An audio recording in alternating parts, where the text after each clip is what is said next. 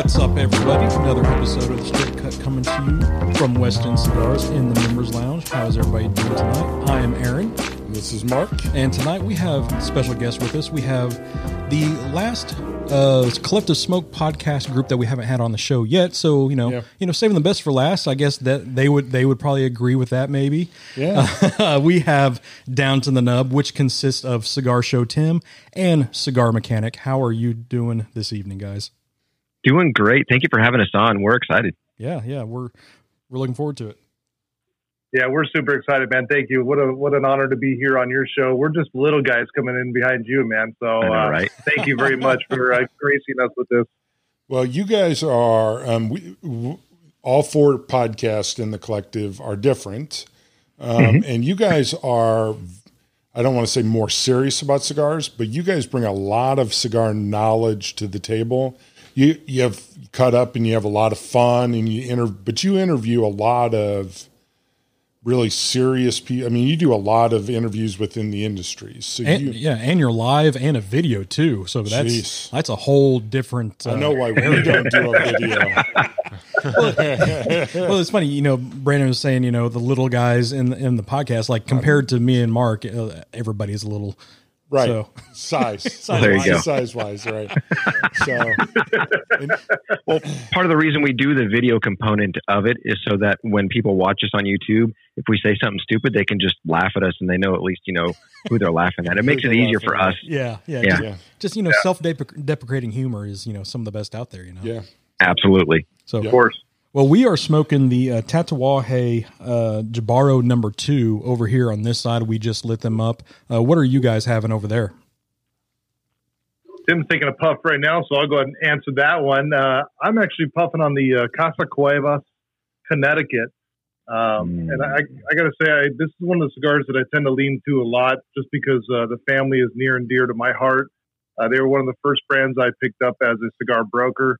And this is a cigar that got me smoking Connecticut's again. Was the Casa Cuevas. This was, when I smoked this, it was actually my 9th cigar of the day. And I had no other cigars. And I said, well, I guess I'll put smoke in the air. And I actually got flavor out of it. And I was so excited because it wasn't a punch in the face with strength, but it was a punch in the face with flavor, man. It was just a flavor bomb. So this is what I'm smoking right now, at Casa Cuevas, Connecticut. And I am going back to one that I think all of us would agree is put out by a great manufacturer. And I hadn't had one in a couple weeks, and I needed to revisit. So I'm having the Martinez cigars, the Don Antonio Escogido, and I really enjoy it. It's one that it really... it's just right up my alley when it comes to my palate and what I enjoy. And I did a review on my review channel about it and everything if people are curious about my thoughts on it. But that's what I went to tonight because it was just one of those things where all of us being part of the collective smoke and then also wanting to enjoy a good cigar, it just lined up perfectly. Yeah. Excellent. No, I mean, I totally agree. I had the Martinez is something that's been in my constant rotation now. Since we've, come to know Dave and Jesus and everybody over there. I had the Flatiron Lancero for the first time yesterday morning. Oh my goodness. That was such a great smoke for first one in the morning. And like what Brandon was saying, Connecticut's, really bringing back flavor. We talked about on our show last week, how we're finally, or at least me, myself, I'm finding more, I'm appreciating Connecticut's more just because of, there are Connecticut's that are just air, and then there's Connecticut's with that deep flavor. So this is where our humiliation comes into. Yes. We talked about a cigar that we had that we really like, and we fucked up the name. We need to make sure we make that right, because I reached out to him and he was totally cool with it, which he had every right to be pissed off at us, but he is such a good guy. We called it the Nick G Super Connecticut. Yes. It's actually the Mike G Super Connecticut. Well, for our defense, there is a Nick Gervais who's Nick G, but it's Mike G or Mike G Super Connecticut. And I smoked another one of those yesterday morning, and I realized we got it wrong. But that is, and Brandon, you pointed it out. I love that Casa Cuevas too. I got some of those, and that's another example of a good Connecticut that is so flavorful. And people tell me they don't like Connecticut's, and my answer is, you're not smoking the right Connecticut's. Yeah, you're not smoking the right one. And I was talking to Dave and our Nick G last night, not Mike G. And so you can see where we messed up at. Yes. And to be fair, you said it first and I just followed your lead. Right. But not to place blame. Thanks for correcting me when I was wrong. At the end of the day, just blame Mark. Yes. I mean, It is Mark's fault. But I was talking to, they're doing the Nick or the Bishop and the Gator. And the Gator is going to be a Martinez, Connecticut, which I don't believe they have. Yeah, I'm looking forward to that. And so Nick was mildly to totally offended that I said, I am really excited for the Gator because I want to see what Martinez does with the Connecticut.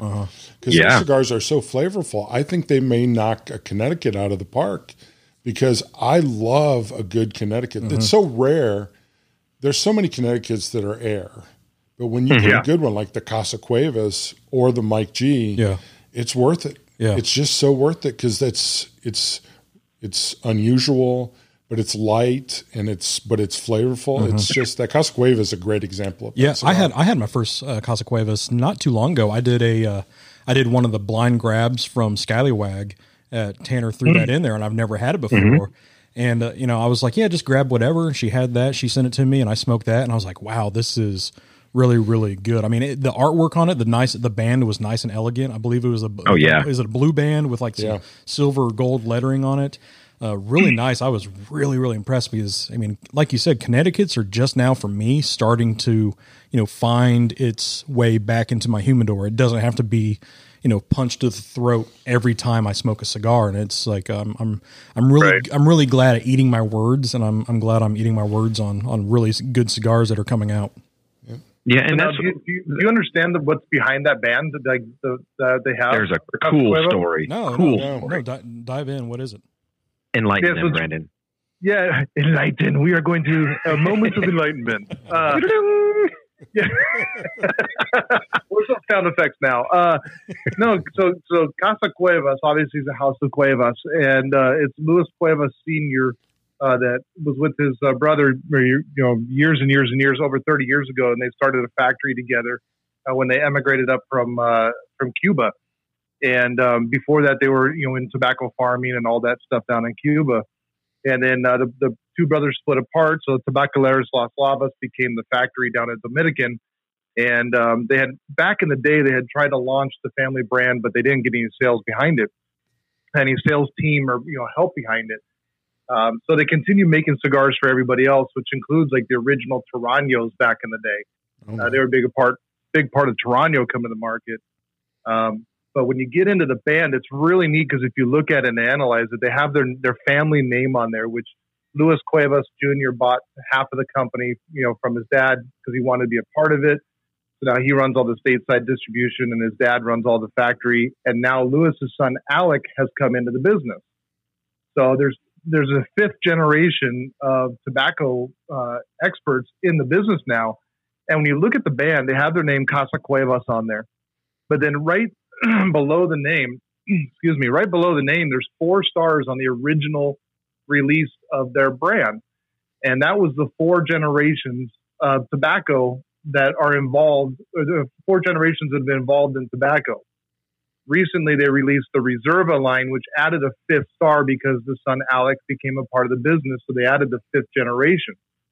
But then if you look on either side in that gold foil, they have the seals of their family lineage and where they come from and their factory. So you've got Spain, Cuba, you've got Dominican Republic, you've got on the new Reserva, you've got the United States, because this is where they're all from. And so the band itself is actually telling the story of the history of the brand, which is really, really unique and cool. That's very cool. Yeah, it's a beautiful band. Yeah, I love bands that tell almost like a story, and it has, bands are an artwork. I mean, it's an art form. Yep. Going back to the Martinez, their Flatiron band. That's one of the nicest looking bands that's I've seen in a long time with the Flatiron building. Right. You have the shadow artwork of, the skyline. I mean, bands to me, it's one of those things, don't judge a book by its cover. I'm going to look at bands on cigars first because it's kind of what catches your eye. So it only has one strike. Your one strike to use that it is blue. It is a blue band. I hate blue cigar bands. but it is beautiful. Which is funny because blue is typically what they put on a Connecticut cigar. I mean, you're going to see a lot of Connecticut's with the blue band. I know. And that may be in my head. There was actually about 10 years ago when it used to be IPCPR, there was actually an article released, and it may be even more than 10 years ago, but it was one. I owned the shop in Springfield that said blue cigar bands do not sell in shops. I remember the article, and I remember because I took it to my store manager at the time and said, "My hatred blue bands." I said, "My hatred for blue bands is now justified by science." And then he read the article and said, "It's just some other crazy dude out in the world just like you. That's all that means. There's two of you." What's weird is because I mean I'll call you out on your BS is because you really like the Dump a Pin. I do, which is a blue band. I didn't say I won't smoke cigars with blue bands. I just hate blue bands. There's a difference. I'm an adult. I'll get past stuff. You know, since I know you don't like double bands either. I smoke stuff with double bands too. I just grouse about it the whole damn time. So eventually when we make our cigar, I'm going to make sure it's a blue and double band. So that would be awesome. Perfect. Will it tear off the wrapper, which is why I don't like double wrappers? Hopefully not. Right. I was talking to a friend of ours who loves the Eye of the Shark Fuente, and they were confirming that somebody had gotten an original Eye of the Shark Fuente. And you know how to confirm it's an original Eye of the Shark Fuente? It'll tear the wrapper every time. When you take off the band, it will tear the wrapper every time. And you just they almost glued those to the cigar. They do. And the guy goes, "Well, it tore the wrapper." And he goes, "This must be a fake." And he goes, "Nope, that's the one way you're sure it's real. It's 100% real." Right. They glued it to the cigar. Yep. Yeah. So we start, we want to get to know you guys and your cigar smoking history. So, and whichever one can go first. How long have you been smoking cigars? What was the first cigar that you ever smoked? What got you into cigars? So wherever that, that's not that's three questions I realize, but give them more. I'm sure. How tall are Shoe you size. As well? Yes. What was credit score? How long have you been smoking cigars, Tim? I'll start with you. Well, I already gave you my mother's maiden name and the last four of my social, so I don't know how much more personal I need to get here. What street did you grow up on? That's the one question. Yeah, right, exactly. Okay. So what was your first cigar? My firstborn child's in the mail to you right now, okay? You already got it. Exactly. So for me, do you want the FDA compliant answer, or do you want the answer? No, the FDA does not. The FDA does not listen to us anymore. Called them. There you go. So I was in junior high, and every summer I'd go down to near San Diego, California. Since I'm in Southern California here, I'd go down there with my grandparents, and my aunt and uncle on my mom's side came down, and then we stayed after we were done camping there. We moved up to another campsite off of Carlsbad, and we're sitting around a campfire one night with my uncle, myself, and my middle brother, who's a couple years older than me.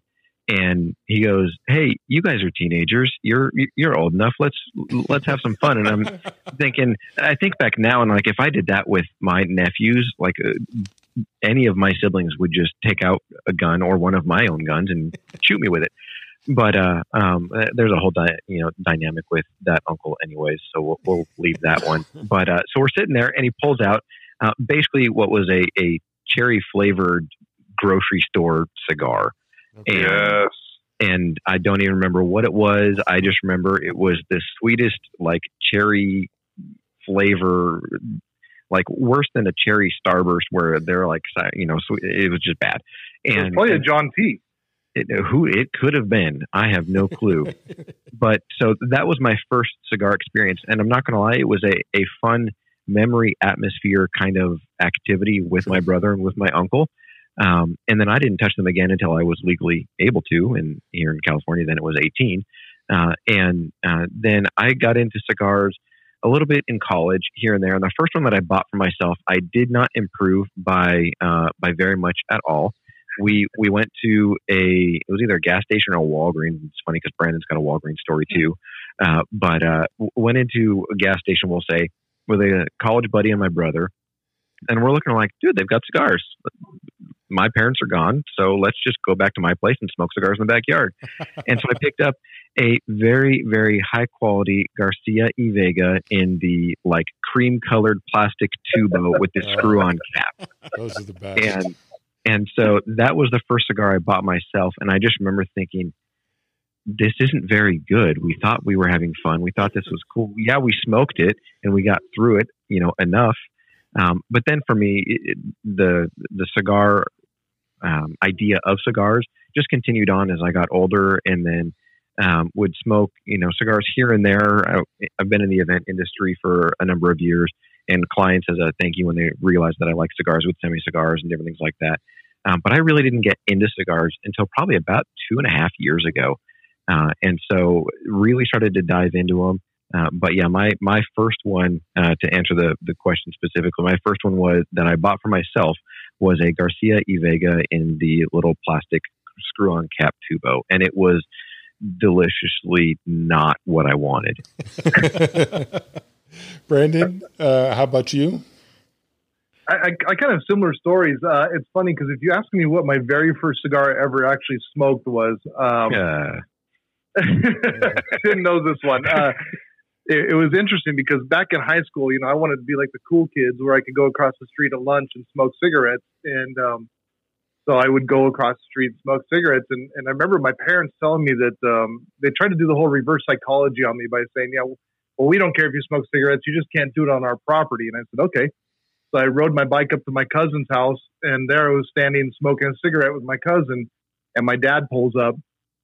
Gets really mad and shreds my cigarettes and throws them away, sends me home. I got to go to bed. So I go to bed. My dad comes in later on that night, wakes me up, and he's got the biggest, freaking ugliest, nastiest cigar that he can find at any gas station. I'm thoroughly convinced he drove to multiple gas stations going, that one's not ugly enough. I need a double Churchill, please. Yeah. And it was like a 6x60. I mean, this thing was just disgusting. And so he sits me down outside and he says, well, you think smoking's cool, then you can either inhale it or you can eat it. And, I was in high school and I said, well, I'm cool, man. I'll inhale this thing, right? I got this. No problem. And, I can tell you in Tim's speak as a reviewer, the first third was okay and a little green. The second third was nasty and really green. And by the final third, I'm sure it was in piles on the floor as I was vomiting my brains out and sweating profusely in the backyard in California on a cold day. So it was not a great experience. Flash forward a few years, I come back I've been out of the country a couple of years. I come back into the country. My little brother from another mother comes out here to visit, and he says, bro, you want to smoke cigars? And I was like, yeah, why not? We had a couple drinks. And so he starts calling local cigar lounges, and he says, I'll find a good cigar lounge. And this will date me. He's thumbing through Yellow Pages to find. Yes. There was no Google searches at this point. Yeah. And he proceeds to start calling cigar shop after cigar shop after cigar shop. And here's the question he's asking them to qualify said cigar shops, right? Yo, you guys sell Macanudos? And of course, every cigar shop's going, yeah. And then, oh, cool. He picks up and calls another one. Yo, you guys sell Macanudos? Yeah. So this happens between like 8 different shops. And we pick one of these high-end quality cigar shops that sells Macanudos, because that's how you know they're a high-end quality cigar shop. Sure. Absolutely. Still works today. And we walk into this. Yeah, we walk into the shop and we say, hey, man, we're brand new to cigars. Help us out, which I encourage everybody to do, right? I mean, Don't walk in like you know what you're talking about. Ask for help. That's the tobacconist. That's what they're there for. Yeah. And I remember to this day walking in the humidor floor. It was a brick floor, and that shop is still there, by the way, and they still have the brick floor. Actually, I was just there yesterday. But I remember walking into there, and the guy helping us out sounds like he was about to invert a lung. He was hacking and coughing so bad. And I remember looking at my little brother saying, are we sure we want to do this if we're going to end up like that? Because you have the stigma about cigars, right? They're unhealthy for you, yada, yada, all the crap people tell you. we ended up picking out a cherry flavored cigar. First cigar that we're actually buying. Sounds great. So it was a John T. Cherry flavored cigar. And we went back to the house and we smoked it. And I really actually enjoyed just the idea of smoking. And I found it very relaxing. And so that was, 19, almost 20 years ago. And I just continued smoking cigars. I ended up putting together a whole group. And we called it Sunday Night Blues Garage. And it's been 11 or 12 years that we still get together. And we started going around to different events as the group and just started getting more and more understanding and growing in the industry as we kept going forward. But yeah, my very first cigar was not a pleasant experience. Sure. Now, I will tell you this, though. The great thing about that story, and that being my first cigar, is that when I go fishing with my dad now out in California, and I'm sitting on the side of the lake, I always bring my cigars. My dad does not smoke cigars. He doesn't want anything to do with them.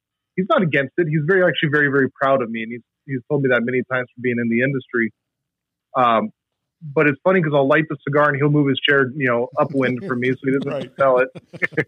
And about that time, I always kind of rotate and I look at him and say, "Hey, Dad, how does it feel to know you introduced me to this?" Oh, that's the best. That is the best. Well, let's flip. Yeah, let's flip the script then, since that wasn't your memorable one. What are y'all's most memorable time with a cigar, whether the cigar itself or the moment?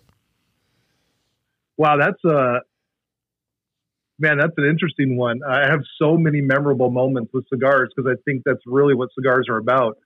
That's really difficult for me to pinpoint. I have to say, side note on this is when people talk about, and I try to be very vocal about this, but the concern out there and the stigma is that cigars are addictive, that people need them.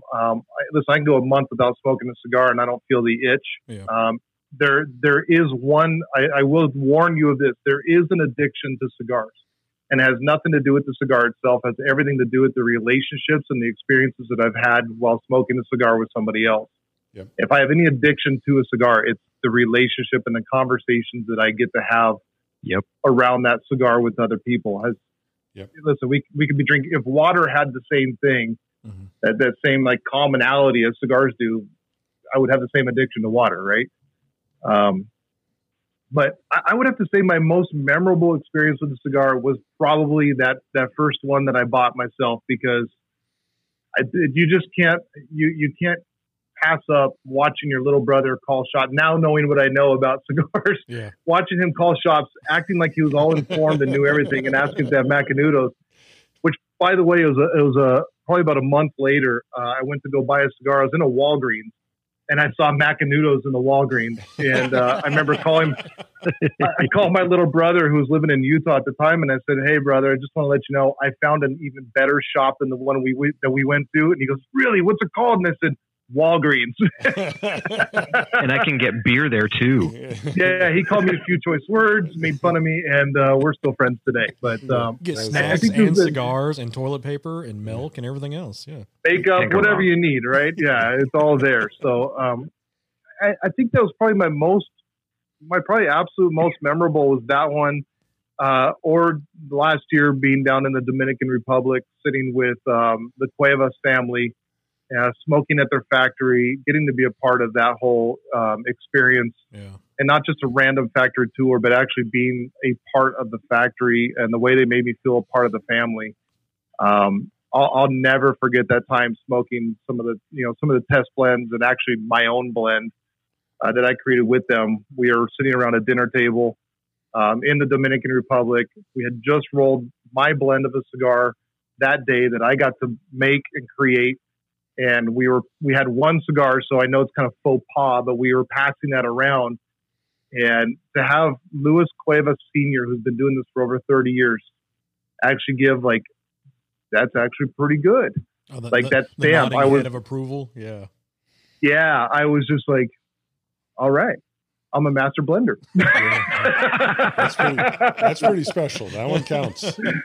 I agree with you about the community. I think that's, I think you make a very eloquent point there, that cigars bring that sense of community. I think that's a great point. Tim, memorable cigar for you? Yeah. Yeah, most memorable. I'm going to have two of them. One of them was my wife and I, when we got married, we honeymooned in mood. That could have been bad. There may have been a bad mood there. No, but we honeymooned in the Bahamas on the Big Island of Nassau, and we went down to what's called the Straw Market District.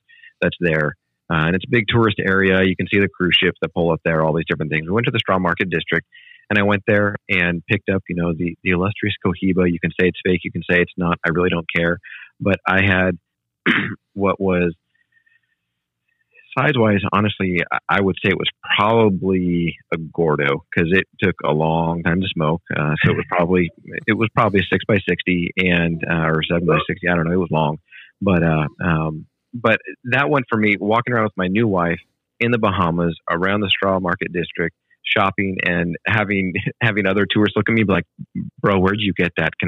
I want one. Yeah. And have other people that are native, they're looking at me like, and they're looking, they're going, oh, Big Poppy, look at you with your cigar. And so, but that was just a fun experience for me because it's my honeymoon. It doesn't get any better than that. And so there was that one. And then the one that's a real close second that I'll put was actually New Year's Eve of 2018 going into 2019. My sister and brother-in-law and their kids were out from New York, and my whole family was together at one of my brother's houses. And we're sitting around the fire pit in my brother's backyard, and they all know that I enjoy cigars because I'd been doing reviews with another YouTube channel that I'm not a part of anymore. And so they're like, hey, did you bring cigars? And I'm thinking, well, did you guys just ask me if I brought cigars? The answer is, duh. And then the fact that you want to smoke them, sure, absolutely. And so I passed cigars out to, each of my brothers, and we all just sat there, me and my brothers, my two brothers and my brother-in-law sat around there with a fire pit. My dad came out and he didn't smoke a cigar. And that's just personal conviction from my mom, really, because my dad's dad passed away of cancer, not lung cancer, but just because of that, my dad's not allowed to, and that's fine. That's their choice, their prerogative. But sitting around there, literally like the men of my immediate family, enjoying cigars and being able to talk about them. And one of my brothers has a phenomenal palate for food and just different ways that he can pick up, ingredients that are in things that are baked and made. And being able to hear what his take on the cigar was and all those different things. It was just a really cool time because it was like, okay, all of us men are sitting down. We're having a good time, sort of a, male bonding, if you will. But that was just a cool time for me. When I had cigars at my bachelor party and things like that, but being able to sit and enjoy a cigar with my brothers, with my dad there, and do all that was one of those that ranks right up there with me as well. Yeah, that's a good one. No, that's cool because I'm kind of the same way. Like like whenever I get together with my family on like Christmas Day or Thanksgiving or something, right, like they always, like my brothers know that I'm always going to be bringing cigars if I go to the in-laws or whatever. It's kind of like, because I'm the only one that's like the super hardcore, I work in the industry, got the podcast and everything. But even before then, I've been a cigar smoker for almost 2 decades. So I was always bringing cigars, and I loved it when somebody would say like, do you have cigars? And it was the same reaction like you had, like, duh. Yeah. Like, yeah, we're going to smoke these and everything. And like, I would get the side eye from mom, and I could never get dad to really smoke one with me. I finally smoked my first cigar with my dad just last year. Yeah. But yeah, like I always loved that, Just gloss over that as the podcast that cries. The podcast that I cried on air. He cried on air because he smoked. There you go. For the record, your dad is one of the coolest guys you'll ever meet. I know how I came from him. I'll never know. Amen. There was a mix-up in the hospital. We're going to take a moment to just ponder that for a second. You're pretty all right yourself, Aaron. Yes, you are. But your dad is just this cool guy. But you smoked with him, and that was really those moments that we have with family are not to be glossed over. Anything. Glossed over. No, I love the fact, like, if I'm going somewhere with my in-laws, and my brother-in-law is a he likes cigars and everything. I like the fact that I can share something that's a big passion to me to somebody that's not, so much as a lunatic as I am come cigars, but it's, it could rub off onto somebody. And that's just what, in general, this whole community, that's what I love I love about it, and like what you're saying, and what you're saying, Brandon, having the addiction, during this time of, the pandemic and having the shop closed, that is one of the things that I have missed more than the cigars itself. I can smoke a cigar on my balcony every night, but it's the interaction that you get with your family that you don't share blood or name with. That's what you really come to addict and you miss so much. Yep. Absolutely. Those are, what's funny is you talk about that, and it's funny because like I rarely find myself smoking. The only time I smoke alone really is when I'm driving, and I do a lot of driving. I smoke in my car. I don't care if you like that or not. I'm a car guy, but I my work car is going to be driven until it dies. So I will smoke in the thing because it's going to become parts for somebody.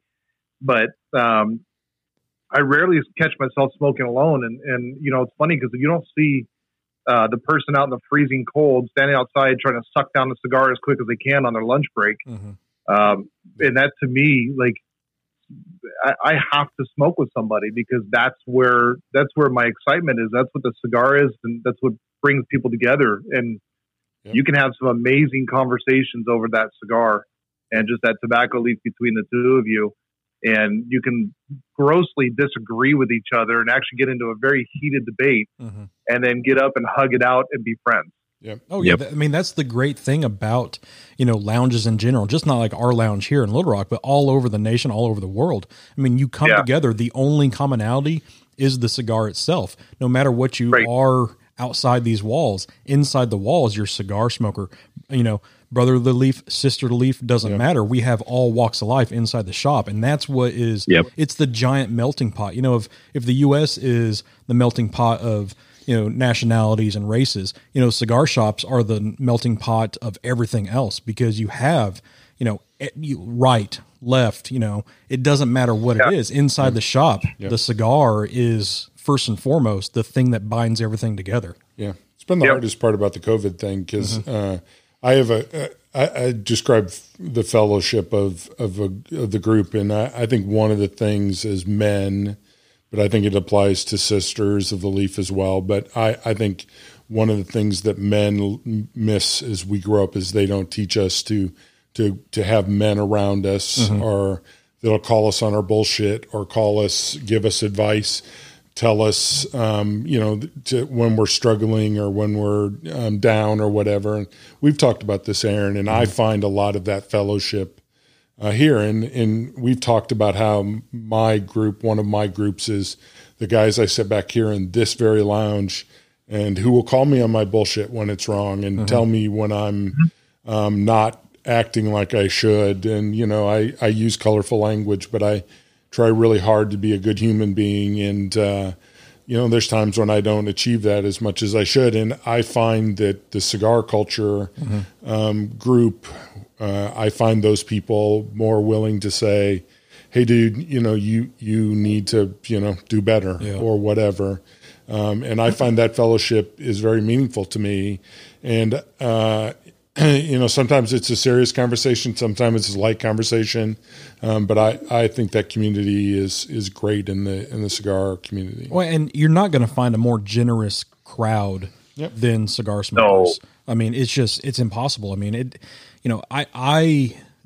people coming together with other people who don't know anything about it and giving money to a cause or sending food to somebody who just had a death in the family, or even during this time when, we know people who lost their jobs who were, couldn't work, weren't bringing in money. That was the main thing. Like, do not stop coming to a lounge just because of that. Somebody is going to give you a cigar out of their locker. Somebody's going to buy you a cigar. I mean, and there's nothing to be ashamed about. And that's what's just so great about the cigar culture in general is that, no matter what you're smoking, you either smoking a Davidoff or a Quorum, somewhere in there, you're going to be given something just out of the generosity and the love of the group of people. Yep. Well, and here's the thing: like we just recorded our podcast with Jesse Flores. Used to be with Drew Estate, and it's amazing because his daughter really wasn't expected to live past between 5 to 7 years old, and here she is, 21 years old. Wow! And the cigar community has been so supportive of him and of his daughter, and he's able to buy all the medical supplies that he needs. The milk that she needs, which is expensive as all get out in Nicaragua and becoming more and more rare right now because of COVID. And all of this stuff, I just commissioned him for an art piece to help support, because he's an amazing artist, and that's going to help support his daughter. So to see that cigar community come through to help him with expenses for his daughter, for his living, so that he can be there for her all the time, it is a prime example of what this community is all about. Yeah, man, we were talking about that story before we went on the air tonight. And first of all, an inspiring story. It's a hard story right now because obviously she is extremely, when we talk about those that are at risk, right? They're susceptible. Hugely susceptible, but that's a great example of the cigar community, going above and beyond. But I don't think you and I consider it above and beyond. That's just what we do, right? Yeah. Well, it's what we do. And the second part of this is, for me, that when I talk with some of the doctors, it was interesting. We were listening to a different podcast, and somebody came on and said, "Hey, what's the best way for me to evacuate cigar smoke from my car while I'm driving?" And somebody else came, the host of the show says, "Well, we don't recommend smoking. It's not healthy for you, blah, blah, blah, blah, blah. But here's the best way to do it. You crack your window, Venturi effect, it pulls the cigar smoke out, blah, blah, blah." The guy comes back and says, "Well, actually, I am a doctor. And that is my profession. I understand this stuff very well. And the number one cause of disease in men is stress. And the number one way for men to relieve stress from their lives is A, good conversation, and B, a good cigar." And he said, "Let me explain that." He says, one, if you're lighting a cigar properly, which means you're taking the time to give yourself a nice precision cut, you're slowing your life down enough to focus on just the cut of the cap. And at the lighting of the cigar, you're toasting the foot, not roasting the foot, not rushing to get that cigar in your mouth and get that thing lit and get as much smoke into your system as you can. You're slowing down your life, you're slowing down your breathing and focused on just the foot of that cigar as you're toasting it. And then you're changing the pace of your breathing because you're learning the pace of that cigar. And so it's meditative to a point because you're slowing down your breathing. And then most people are smoking cigars with other gentlemen and having that great conversation and thereby alleviating stress. And look at some of the big cigar smokers, George Burns and a lot of these guys that have lived on smoking forever. a box a day. Yeah, and they lived on forever.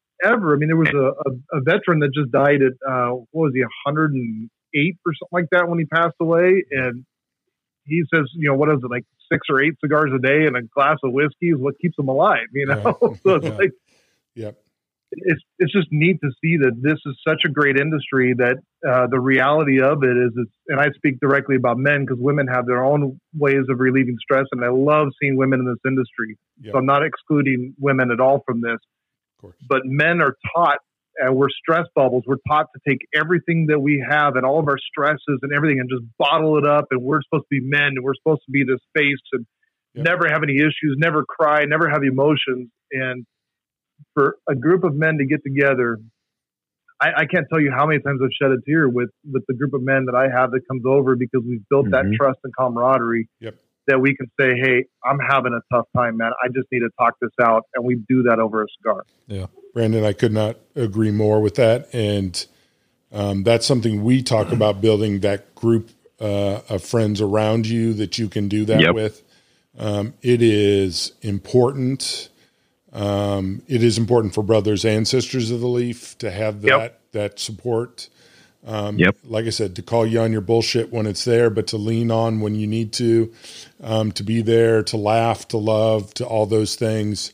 A friend of ours, Mike Willingham, talked about that. That's what is a big part of his. And I know he talked about when he was on our podcast, and I could not agree with that more. I do smoke alone because of that meditative factor. I do smoke because I need to slow my life down at times because I'm great at speeding it up. I'm great at speeding it up. And Tim, I think you and I have been on enough conversations where I imagine, Tim, you're great at speeding your life up because you and I seem wired the same. I need to slow it down. So I use cigars as a way to slow it down. And I will spend time listening to music and just pondering, trying to put things back into the right order, right? My family and all those things. And I love doing cigars for that. Oh yeah.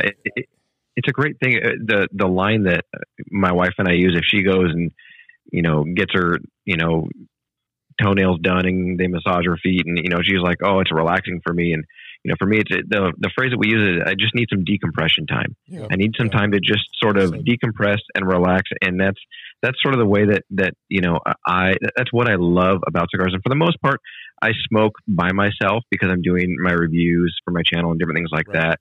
A couple times a week, obviously Brandon and I with what we're doing for Down to the Nub when we've got our pre-record for our podcast and when we go live on Sundays, obviously I'm enjoying a cigar with him, but for the most part, it's by myself.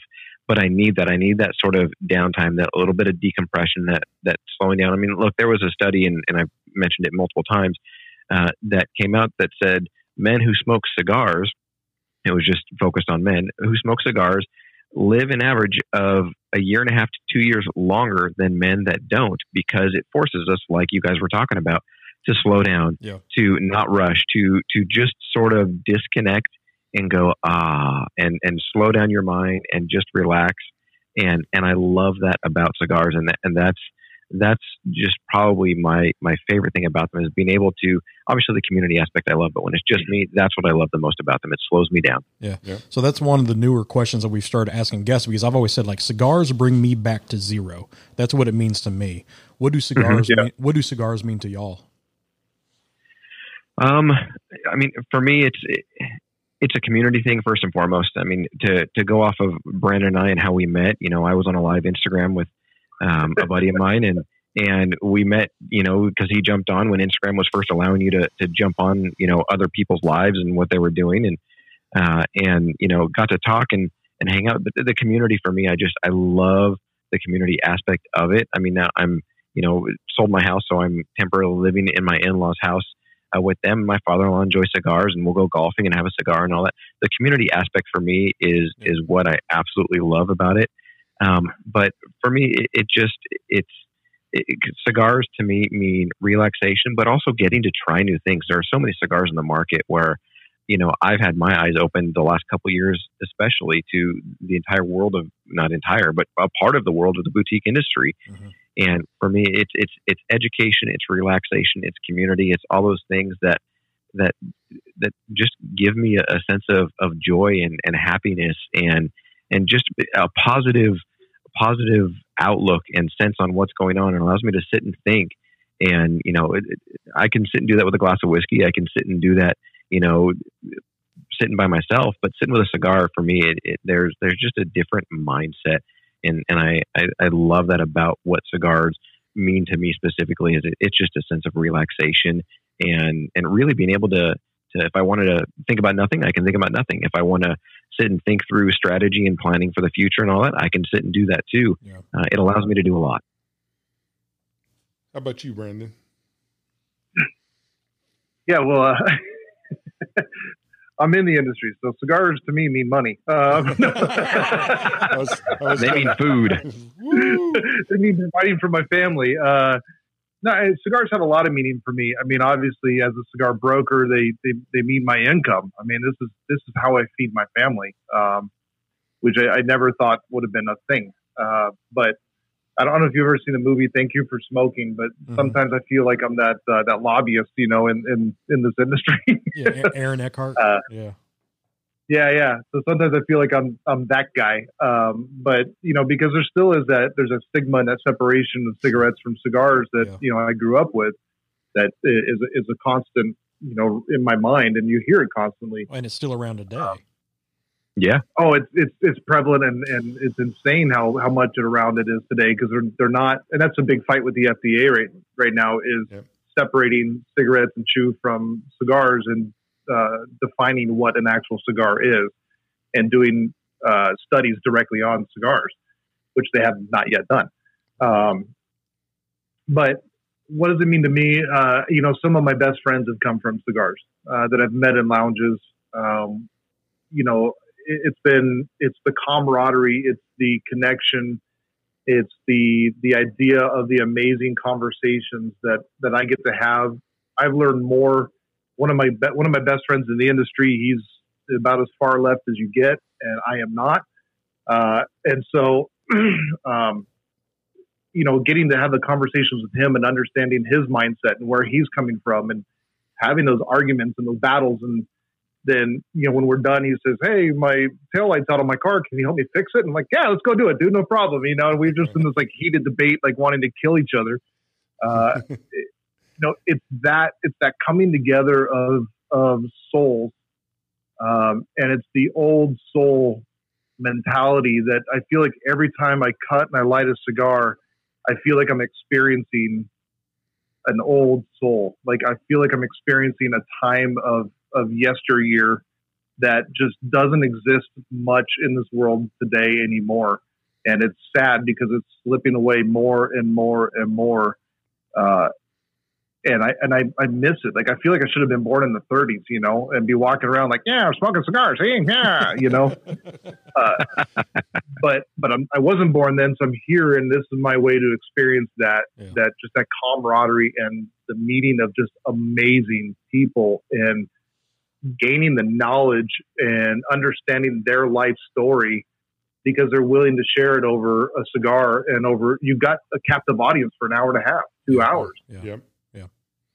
Man, the amount of knowledge that has been fed into my little tiny pea brain has been overwhelming and exciting because it's gotten my brain tickled about areas that I never thought it would ever be tickled before. Yeah. And that's just over meeting people. Yeah. No, I totally agree. I mean, being in the industry as well, it's something that we'll never know everything because it's ever changing. So it's nice to like always continue that continued education is, really awesome. A new blend, a new, roller, a new factory or something. It's something to always learn. It's something to always, gain knowledge because, it's just something that you'll never have 100% of the knowledge out there because it's ever changing and there's always something being added or, something new is happening. And it's just that's what's, so prevalent about being in the industry. It's like, my word isn't the end all be all, but, because I don't know everything, but I'm going to try to learn everything that I can. Brandon, how long have you been in the industry? So I've had my brokerage, May was 2 years that I've owned the brokerage. Prior to that, I've been friends with, I feel like everybody. The year prior to that at IPCPR, I was helping, at the HR booth, hanging out with, Spencer and with Hiroshi Rabainya and all those guys in the booth and smoking 14 cigars a day with them. And, just always known all the shop owners. I've known a lot of the brand. I mean, I found an old photo of me with Rocky Patel back before either of us had gray hair. And, that changed. Yeah, and it was back when it was like, "Oh, you're Rocky Patel." Man, it's just funny because like you see the people that are like, "Oh, you're so and so," and you see them get all excited, and I sit back and I kind of giggle now because I'm like, "Yo, what's up?" I'm not like, "Oh my God, it's you." Yeah. But that's the other thing I love about it though too is like you get these little rock stars in this industry, and you see the young cigar smokers or the people that haven't gotten experience, the people in the industry, and you see how excited they get, as if they had just met like Elvis Presley. And it's like that's my boy Pete Johnson, like right. and to see that like that little that almost like giddy little girl excitement, in all these like grown men's faces when they get to meet somebody is just can't help but smile and be happy, Well, it's like up here we have Matt Booth's number in our personal cell phones and everything, and one of our regulars is a huge Room 101 fan, and we're like, "Oh yeah, really? Look at this." And then like, we'll just call up Matt and he'll be like, "Yo, what's up?" And we're like, and they're freaking out. Right. I'm like, right. Yeah, to us, it's just like, but he's a big deal. No, I mean, he's huge, but it's just, I mean, we talked about before we're, on the air talking about fanboying out on certain things. I mean, that's awesome when people can, definitely fanboy out on, certain products or a roller or whoever. Yeah. It's but Nick Gervais talks about it. The fact is 99.9% of the people in this industry are super down to earth and really cool to meet. And Pete Johnson and Matt Booth are two great examples of that, who I've met both of those guys and just we've cool, done down to earth guys, and you just go, they're cool to meet, and they're fun, and they're willing to talk to anybody. You run into those guys, and it's Rocky Patel, who I've met multiple times as well, is just a fun guy. He's just a really cool guy, and let's not mistake that Rocky Patel isn't a rock star in this industry. Rocky Patel is a rock star in this industry. He's the biggest name. He's the biggest name. I mean, him or absolutely. Carlito, right? It's going to be one or two. It's going to be a couple guys, but Rocky Patel is probably the biggest name in this industry. But you meet him, he's a huge smile. He's engaging as hell. He's funny as all get out, and he's just amazing. He's like Nick Perdomo. Nick is just a nice guy, serious guy. Yeah, serious as all fuck. Like when Nick comes up here, it's like, it's Nick. It's just like, we're on first name basis. That's nice. The cool part about this industry is there's just a ton of cool people in this industry, and those guys are some of the great examples. There's just a ton of cool guys. It's funny you talk about Matt Booth, because I remember, when I first met him, and then we kind of, we went back and forth and we talked for a while, and then I remember one day I was, and hopefully your show doesn't have a lot of family listeners, but we were sitting there one time. And I'm like literally like just my parents. Okay, good. Okay, well, hey parents. I'm literally like I'm dropping my morning deuce, right? And so you're sitting there on the toilet, you got your chonies around your ankles, and I'm thinking like, this is an interesting scenario. And for some reason, it just came in my head, and I snap a picture of just my underwear around my ankles sitting on the toilet, and I sent it to Matt Booth, and I was like, "Hey, dude, thinking of you," and that's all I sent to him, And it's like you wouldn't do that to, Barack Obama or Donald Trump or something. Like, you wouldn't think you'd do that to most people. And, Matt just fires back, Yeah. Yep. Yeah. No, it's a great industry. And you get to meet a lot of those guys. I met Glenn Case from Christoph, who's a very cool guy. There's just a ton of cool guys in this industry. What brands do you broker? I don't know what the proper term is. Well, what brands do you represent? Yeah, broker's a proper term. There's a difference between reps and brokers. A rep works directly for the company, is paid by them, and has all their expenses paid, yada, yada, yada. I'm actually more of like I'm the middleman, or kind of a marketing firm per se, for the individual brands, and I have specific territories that are captive to me. And so I can work with multiple brands. Actually, I think we have like over 1,700 SKUs that we represent now. Wow. As a brokerage in 14 states. So we've grown very, very fast. But one of my first brands that I got was Casa Cuevas, that I currently represent still. Excellent. We do Espinosa cigars, Sereno cigars, as well as their APS catalog, which is a lot of the house blends and bundles. We do Kojimar flavored, a little brand people know of called Ipicarillo. Okay. Just a little guy. Little guys. We do 1502 cigars. We do patina cigars. I do Lotus and Vertigo accessories, lighters and cutters. And then we also just recently picked up Sinistro cigars as well. Wow. So okay. we got quite a portfolio here. You got some of my favorites on there. The Sinistro. I was saying, I guess we've been calling it wrong the whole time. I guess we have, because that The Last Cowboy. Is fucking awesome. Yeah. And great cigar. The Polina, I've smoked that recently, and that's a really good cigar. The EP 20th is so now now I'm going to fanboy just a little bit. I'm a huge EP guy. Yeah. EP Carrillo is just, they're so good. It's so good. We'll have to get you on the horn with Ernesto. Oh yeah. Yeah, I love I am a big EP Carrillo fan. Actually, there was a shop in St. Louis who had it was a JR's, and they were getting rid of them for some reason, and I bought like 10 boxes. They had them discounted, and they go, "Yeah, we can't sell these." And I said, "That's because I haven't walked in here before." Yeah. And they go, "You really?" And I said, "These are awesome cigars." So I love the EP Carrillos. Which one was that? And it was a bunch of the different. It was 10 years ago, it was 8 years ago. So it was, I don't remember the exact SKUs on them, but it was before the Dust came out. So it was before that. It was the darker Maduro one, but they had Cardinal and it was the Cardinal. There was 3 boxes of the Cardinals, and then there were some of the others. I love the UP Carrillo. It is just, I think they're phenomenal.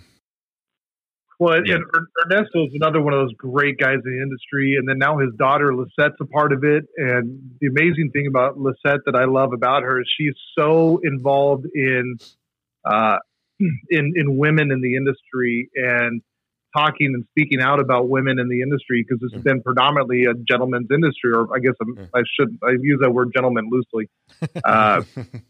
But, to hear her speak about women in the industry and encourage women to be in the industry and to encourage women to have respect for themselves in the industry is the thing that I love that she speaks out about. Well, I'm excited about that. You think about, just sidetrack for a second, the Padron daughters. You think about a lot of the Fuente daughters.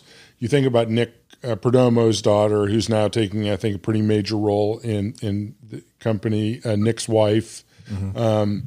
I'm encouraged because it was an old boys club for 100,000 years, right? Oh yeah. But that is changing, and obviously there's going to be some resistance because that doesn't change without some resistance. But you're seeing a lot of the next generation being a lot different, and that's encouraging as hell. So I think that's going to bring a fresh look to this viewpoint and everything. I mean, you got to think. I mean, we do, one of our reoccurring segments on our show, or not segment, but a reoccurring show that we do is a Sister of the Leaf on our show, just because it's so. I mean, even in our shop alone, I mean, it's a good amount of everyday regular female smokers are in here damn near every day. 15 years ago, Brandon and I will remember this. You two probably won't, but it was incredibly rare to see a female smoker in a lounge. It was when Rosie, you have Rosie Perez with Kojimar. It was actually the first female cigar brand owner. And she just kind of had an idea. We just had her on the show, and I get to work directly with her, and it's really neat because both of her daughters are in the industry. One working with her, and the other one working with Gurkha. And was Gurkha? Yeah, Gurkha. Yeah, Gurkha. And but getting to talk to her about what it was like back in the day is just so informative, because she paved the way. She pioneered the idea of females in this industry. And man, what a great story she has.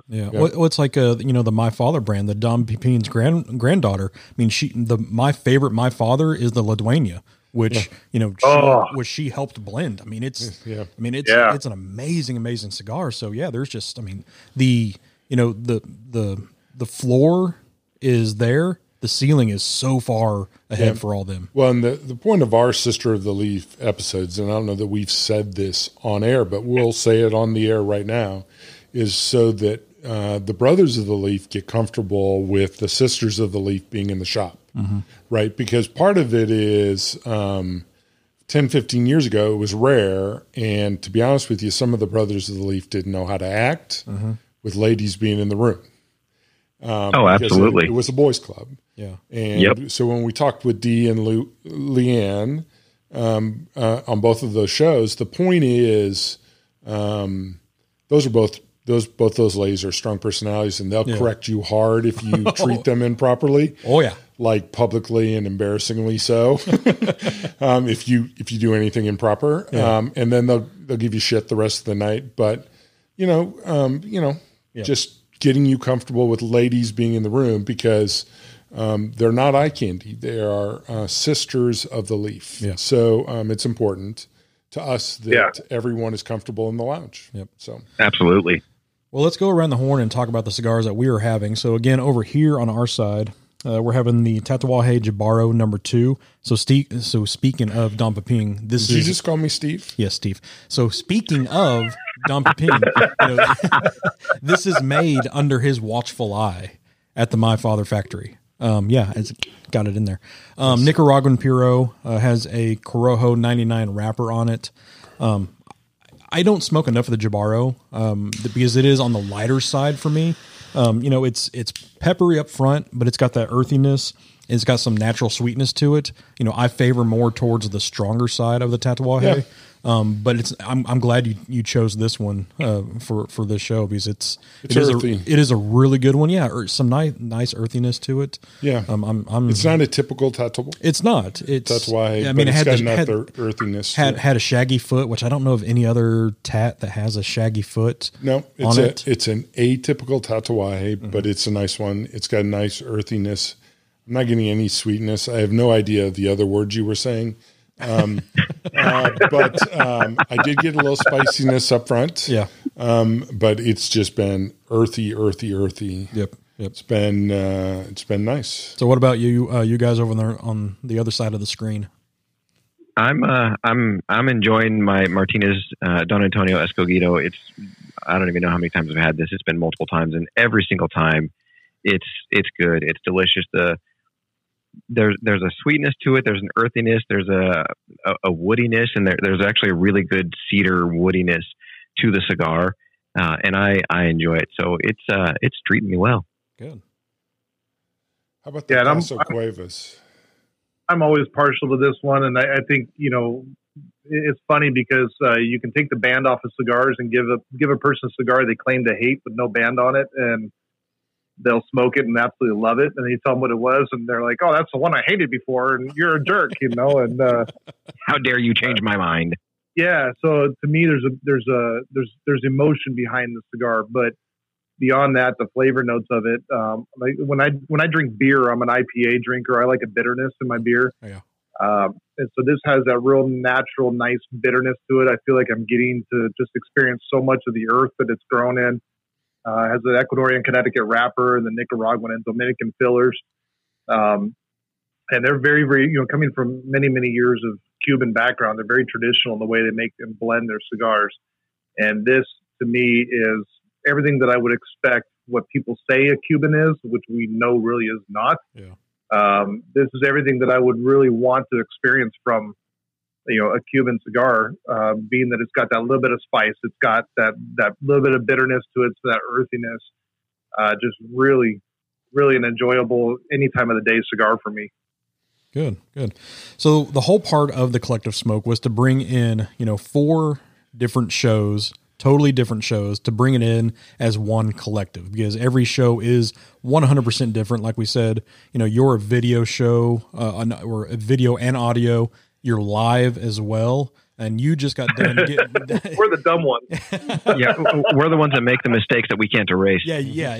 That's a totally different monster, because there's other video podcasts that I watch and I listen to, like Burn Down Guys, but there's editing involved. You're live on YouTube, every Sunday at a certain time, and that's just whenever you get behind a mic already, you already get a little hesitant if you're not used to it. But when that red light goes on and cameras are hot, that's a totally different monster. Well, the live feedback angle of that has got to be interaction with your fans. That's so cool. Great. Yeah.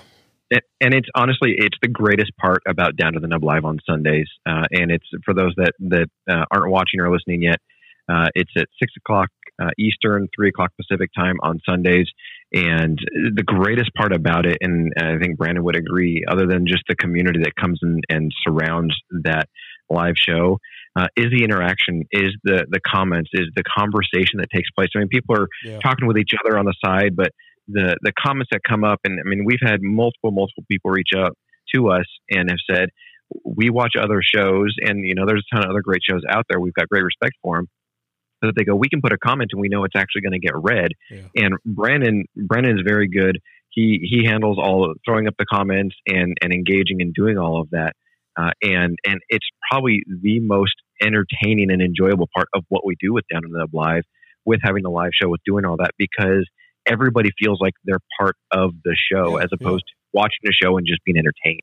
Yeah, because you got to think, we record on Sundays, we release on Fridays. We do. So there's almost a full week gap But like, all of our listeners, they still get that feedback. Like it's almost like they're there with us. You can actually be there with you guys while it's happening and be part of the show, so they can go back and re-listen to it and hear their question answered and everything. That's so cool where you can bring that, that aspect to, the podcast game, to the cigar community as a whole.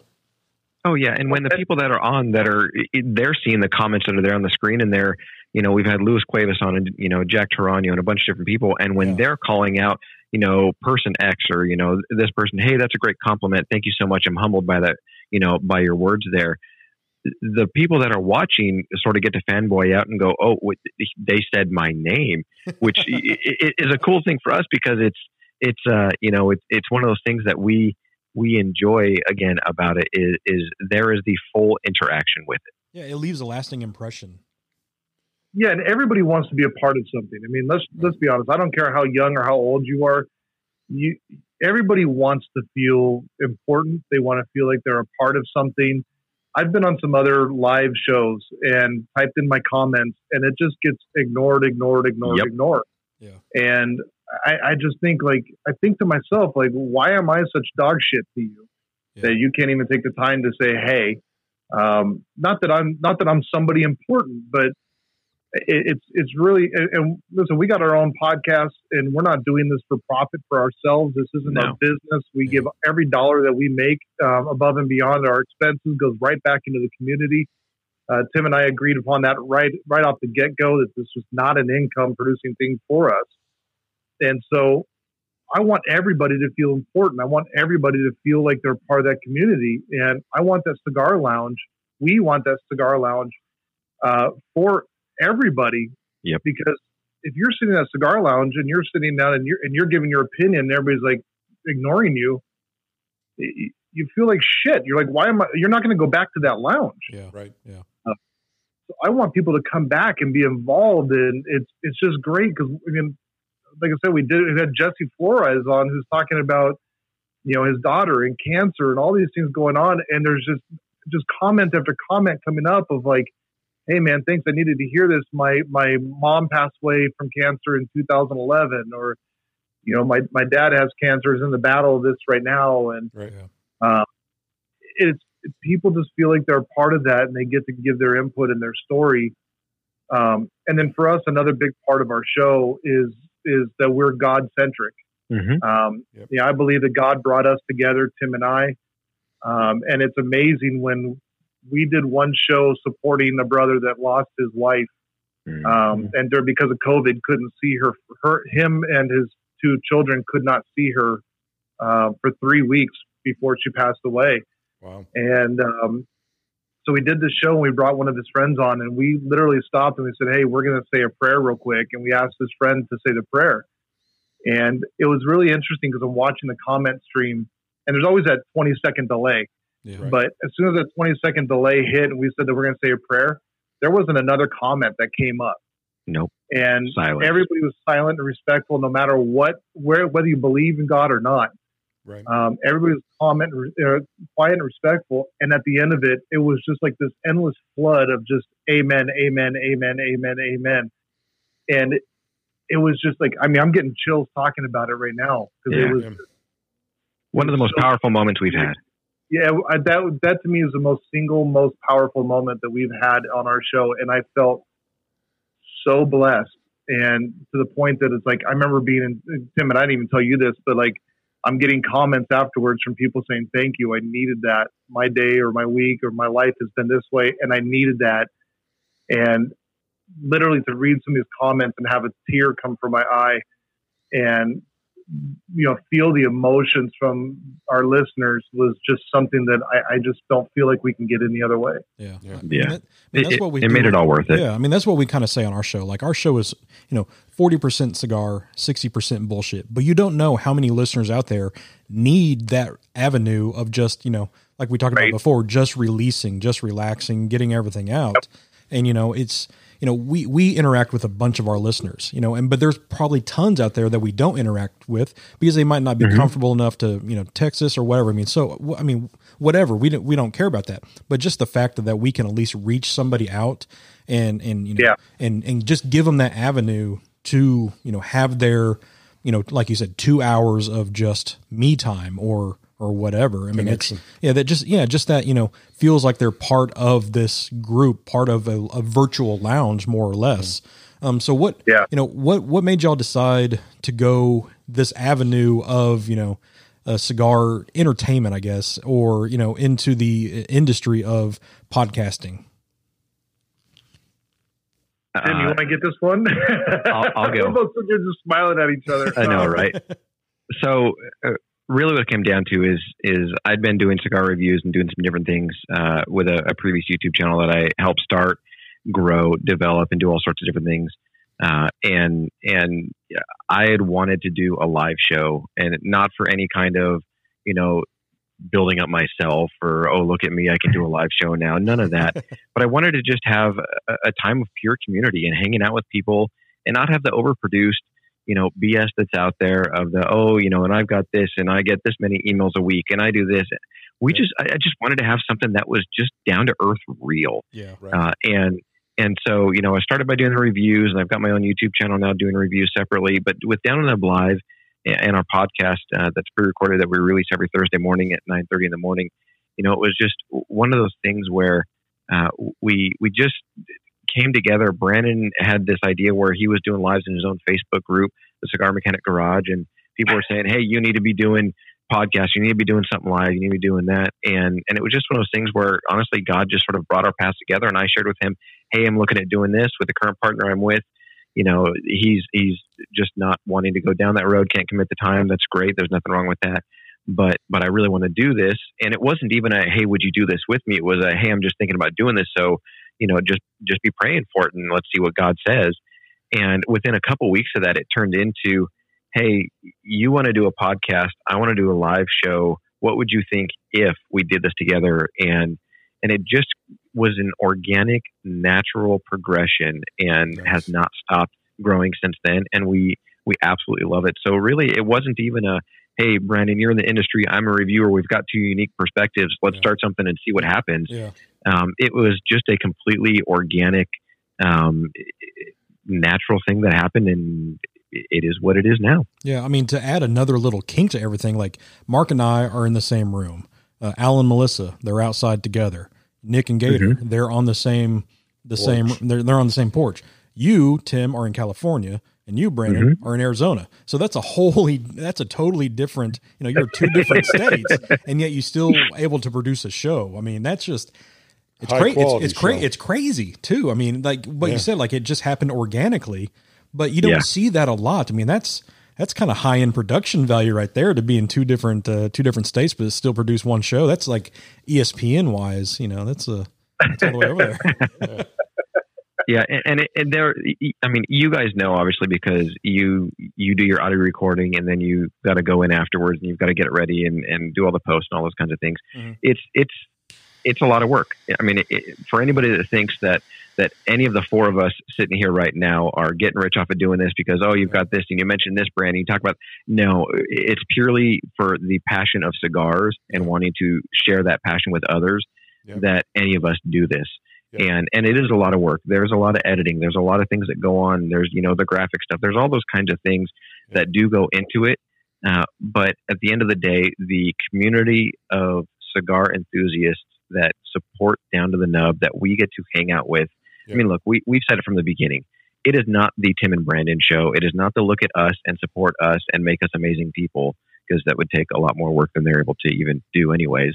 But it's not the Tim and Brandon show. It is purely the cigar community supporting the cigar community. And that's the way we've labeled it since the beginning, of helping each other out. I mean, Brandon mentioned the one time where we had, a good friend of ours who lost his wife. We've had recently another one of our Sisters of the Leaf who lost her husband tragically, just unexpectedly. We've had multiple things that have come up where the community has been able to prove that it's not about production value. It's not about saying the right things. It's not about knowing everything about cigars. It's about being there for each other, with each other, and to support each other while enjoying good cigars at the same time. And does it take a lot of work? Yeah, but is it worth it? Absolutely, because some of those people that are tuning in and that are listening and that are enjoying what's going on, may not have another outlet or another avenue. And we've received messages from people when we've gone live that just say, I needed, even though it was, this long impromptu time on Facebook, I needed that hour and a half of just rambling and talking in real life, because you don't realize what I'm going through right now. And this is exactly what I needed to hear. Yeah. Wow. And I think it's really important to point out that there's a lot of really good podcasts. I mean, you guys are prime examples of it as well. Yes. I mean, and I look up to you guys because you are doing just the audio podcast, but to me, like, trying to understand how to get your listeners involved in the way that you do, on just an audio pre-recorded format. Like, to me, like, I've always done live shows. I've done radio, I've done TV, I've always done the live, and I can easily interact live, right? I mean, it's easy when somebody's sending a comment right there to respond to the comment or to put it up. You guys are getting your listeners involved, and they feel like they're part of something because they are. Yeah. Right. Yeah. And I think there's a lot out there that are just these groups that kind of give this fake involvement or this persona of something that they're not. And I love the 4 groups that are in the collective because it's real, it's raw, it's who they are. You can really kind of go through the collective, the 4 groups, and say, hey, who do I relate with? Or do I relate with multiple people? Or what mood am I in today? Yeah. So I can know, do I want slapstick funny? Do I want to learn about, pairing a drink with a cigar? Do I want to know more about music? Or do I just want to see these 2 idiots on Down to the Nub, to avoid life? It really is. It kind of gives that option of real, raw, true people. Yeah. And none of us are experts. I don't sit here and just read encyclopedias and just vomit that into a microphone. Right. As a matter of fact, our last couple podcasts, I think, have been very little about cigars and more about a soapbox that we're standing on. Yeah, and mental vomit of what we're thinking of what's going on recently. Right. A lot going on. Yep. Yeah, and so I think it's important is that consumer involvement is vital to a good podcast. And I want to reiterate what Tim said. I think, God brought us together, and there's a reason, and we didn't know it when he and I met. And then I went to his studio and got to be a part of their show when you were with Dad Smoking Cigars, and got to be a part of that, which was really, really neat. And it kind of got me excited about the whole concept of doing a podcast. And I was already doing the live video. So it was just neat to combine those things. And Tim is the bleep loop guy. He does all the back end stuff. So when he says there's a lot of work, I believe him. Yeah. I feel like I'm the post production guy, and it is a lot of work. Yeah. So like sometimes I feel like I'm just the dude that gets on a microphone and acts like an idiot and kind of helps to move this along a little bit, Right. Well, we both can be pretty good idiots, so it's okay. Yeah. Well, you can never have enough, You talk about the community, but and obviously our community is different. But you talk about the 2, the COVID story. You're talking about that power of that connection you have with the community. We've gone through that with one of the communities we're a big part of, where we have some people who are struggling right now, and we're talking about with the HERF that we have, and it's you're connecting with people and you're providing support. Whether and that situation where someone, the COVID thing is in particular brutal because of that. A disconnection at the end of life is just horrific. We've gone through, we I think about us losing Pete out of up here, who meant something to both of us. And we had a special moment on here because when we lose somebody who's part of our community, whether it's directly part of our community, like Pete was with us, who was a member of our lounge and lost his battle with cancer, or is somebody who's a spouse of somebody who's part of our community, it's this community is one of those ways that we deal with that, right? And through our faith or our leaning on each other or whatever it is, it's important. So I think one of the things I want to circle around on, because I think you hit a key part, and I use the word genuine. You guys are very genuine in what you believe, your faith and your belief in the community is very important to your podcast. And I think that's what makes you guys great, makes your connection with each other very strong, makes that chemistry you two have strong. And I think it makes it a good, I mean, that's why I like your show. Because people can tell when something is fake, when it's not genuine. Right.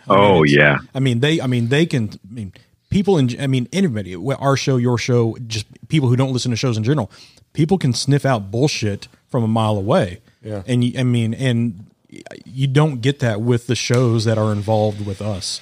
I mean, it is like what Mark was saying, it is a genuine feeling of, and I think that's the 4 podcasts are different in their approach, but where they're not different is that they're 4 genuine to who they are. Yeah. Right. So Al and Melissa are not like Aaron and I, and we're not exactly like you guys are, although we're similar.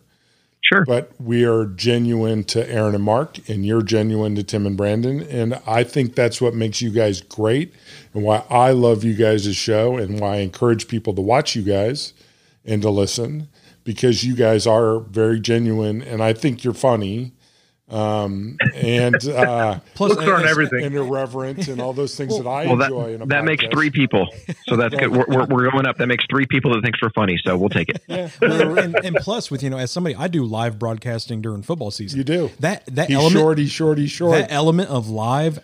I mean, you just never know what's going to happen when it's live. I mean, so Aaron broadcasts high school You never football. know if my internet's going to drop off 3 times. Aaron broadcasts high school football for a local high school team that he played on and his brother played on. And it's a big-time high school program locally.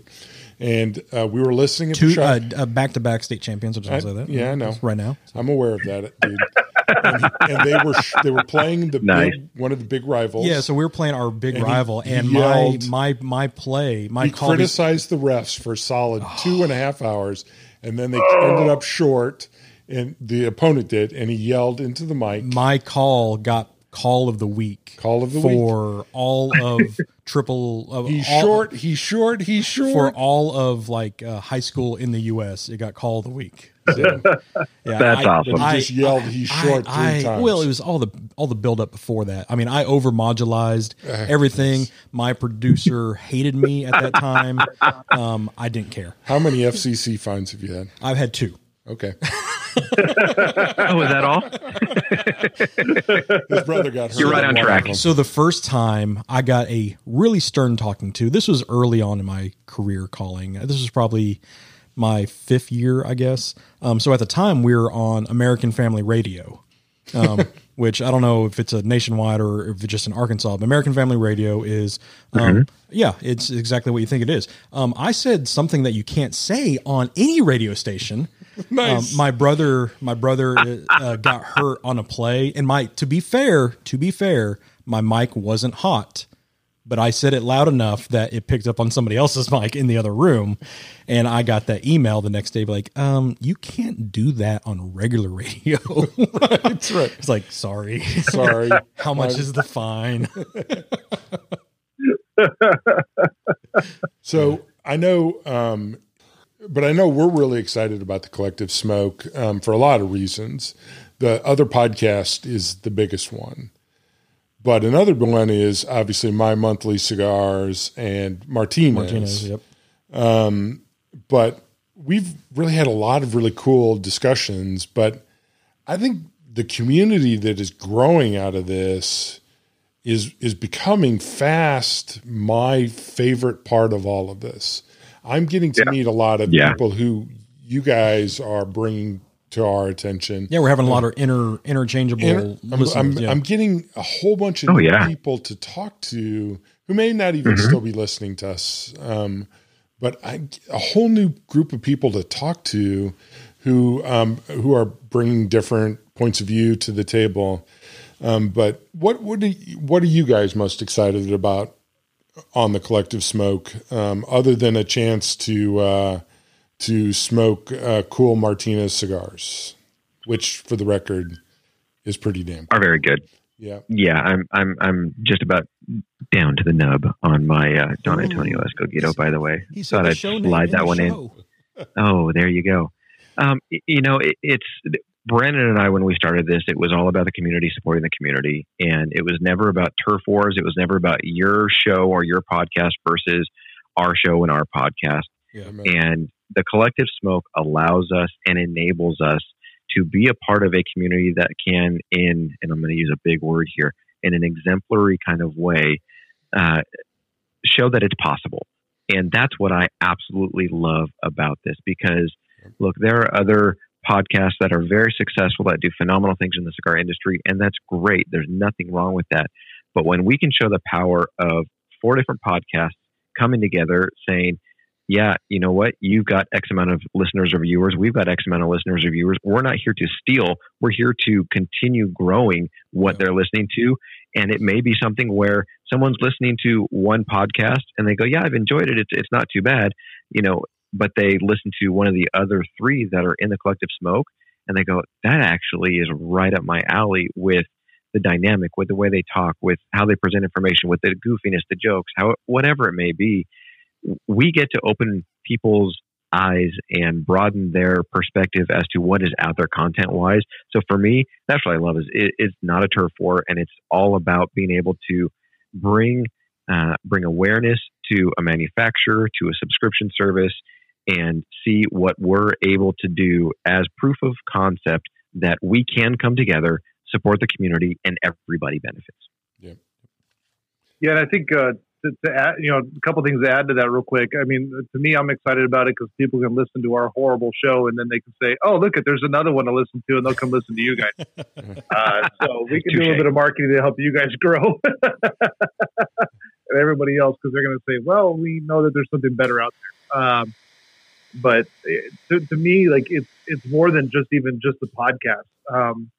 I work very closely with a lot of boutique manufacturers, and I stay pretty well up to date on all the FDA stuff. And we've got the big 4 that are out there fighting the FDA for the regulations. And to me, I'm hoping that what we're doing as a collective podcast group is showing the cigar community, how to come together as a unit to become one big unit.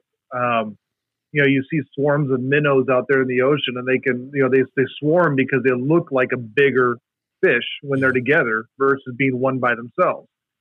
And so I think really what I'm hoping is that the consumer that's out there, the listeners that are out there, and they're getting tired of their taxation, or they're getting educated on what the FDA is trying to do, that they can come together and we can create that big fish mentality by a bunch of little people coming together.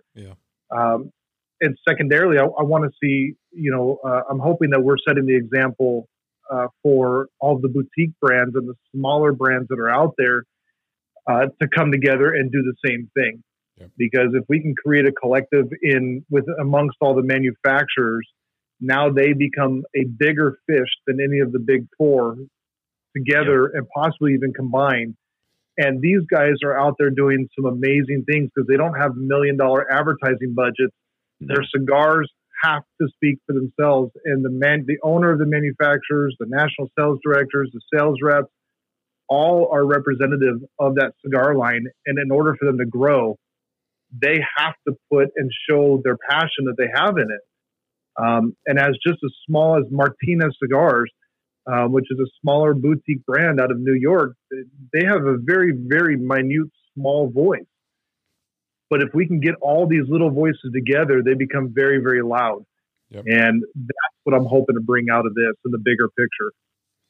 Yeah. And I believe that we are doing that because we have, one of our good friends, Kevin, who lives up in New York City. He always said he walked by Martinez 1,000 times, but never really stuck his head in there and went in there. And he went in there and he met Dave and Jesus and did a live video with us. And it's just so cool that where it's showing that people listening, even people in the city, they're seeing that diamond in the rough. I mean, it's so cool seeing the hard work that we're doing on our side because of the hard work that Martinez is doing on their side. And it's all coming together in one nice big package. And everybody wins. At the end of the day, everybody wins. You learn more about cigars. You learn different perspectives from other people that are putting out content. And you learn more about manufacturers and subscription services and services in general that are out there. Yeah. Yep. And again, that's the goal. Yep. Educate and bring awareness to more consumers so they can broaden their perspective of what the cigar industry is. Yep. Now, real quick, I want to circle back. I finished my Casa Cuevas Down to the Nub.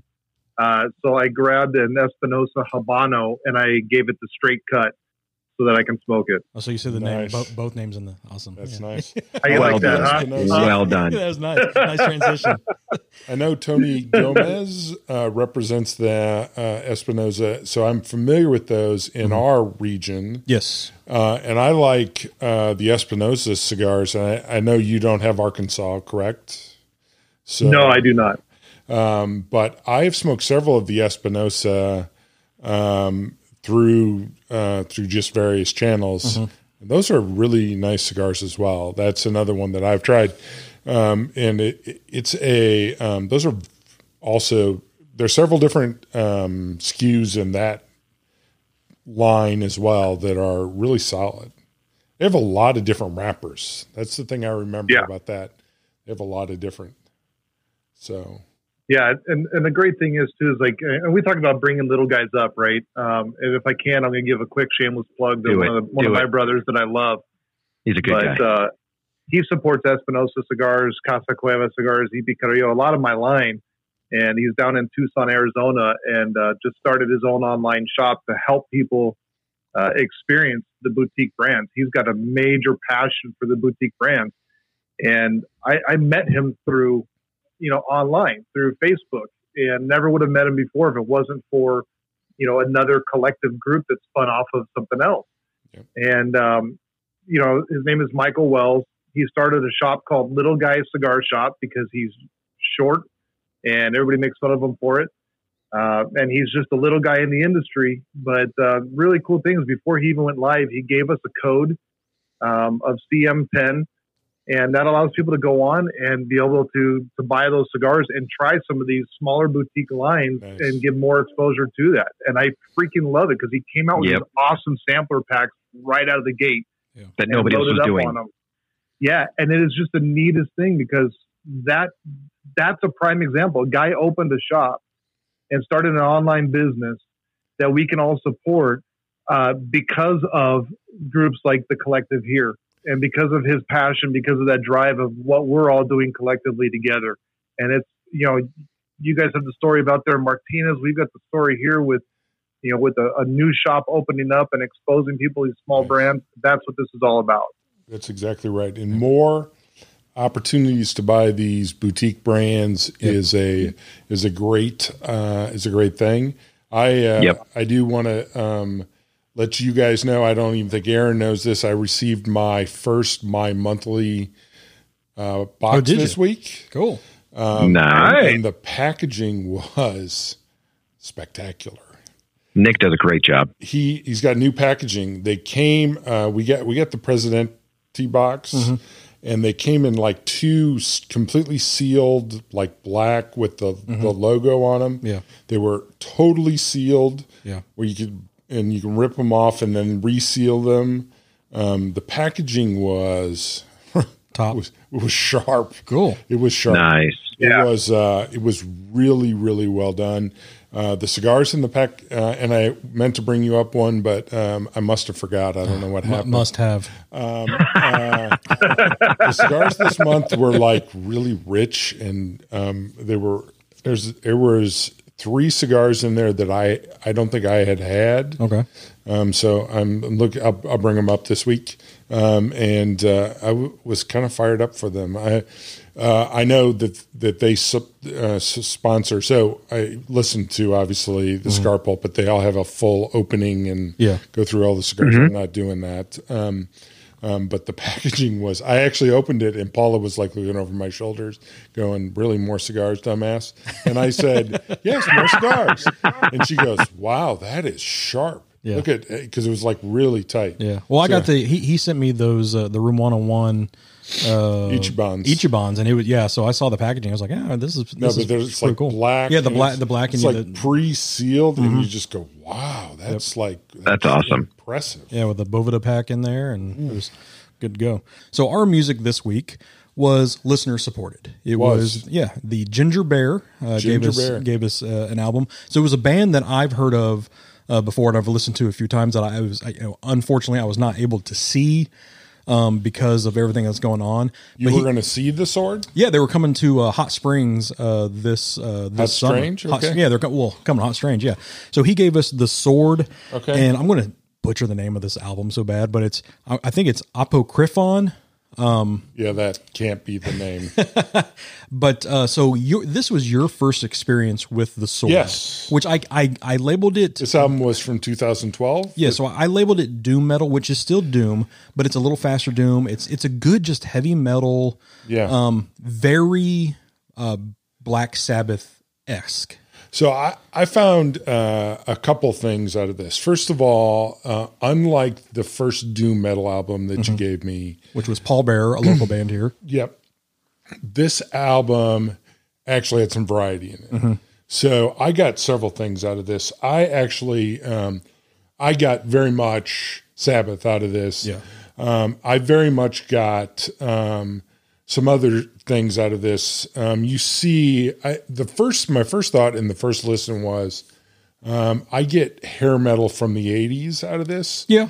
And the reason I did was because hair metal of the 80s was influenced from a lot of the bands from the 70s. Yeah. Yeah. And so you could pick any of the ones you wanted. You could get Dio out of this if you wanted to. There's some Dio in this. Yeah. You could definitely get a ton of those. I mean, you could pick 5. Yeah.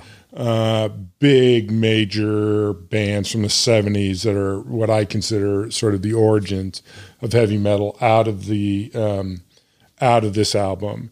So a couple things out of this. So a lot of variety on this album, and a lot of varied guitar work and varied vocals that really made this album enjoyable to me.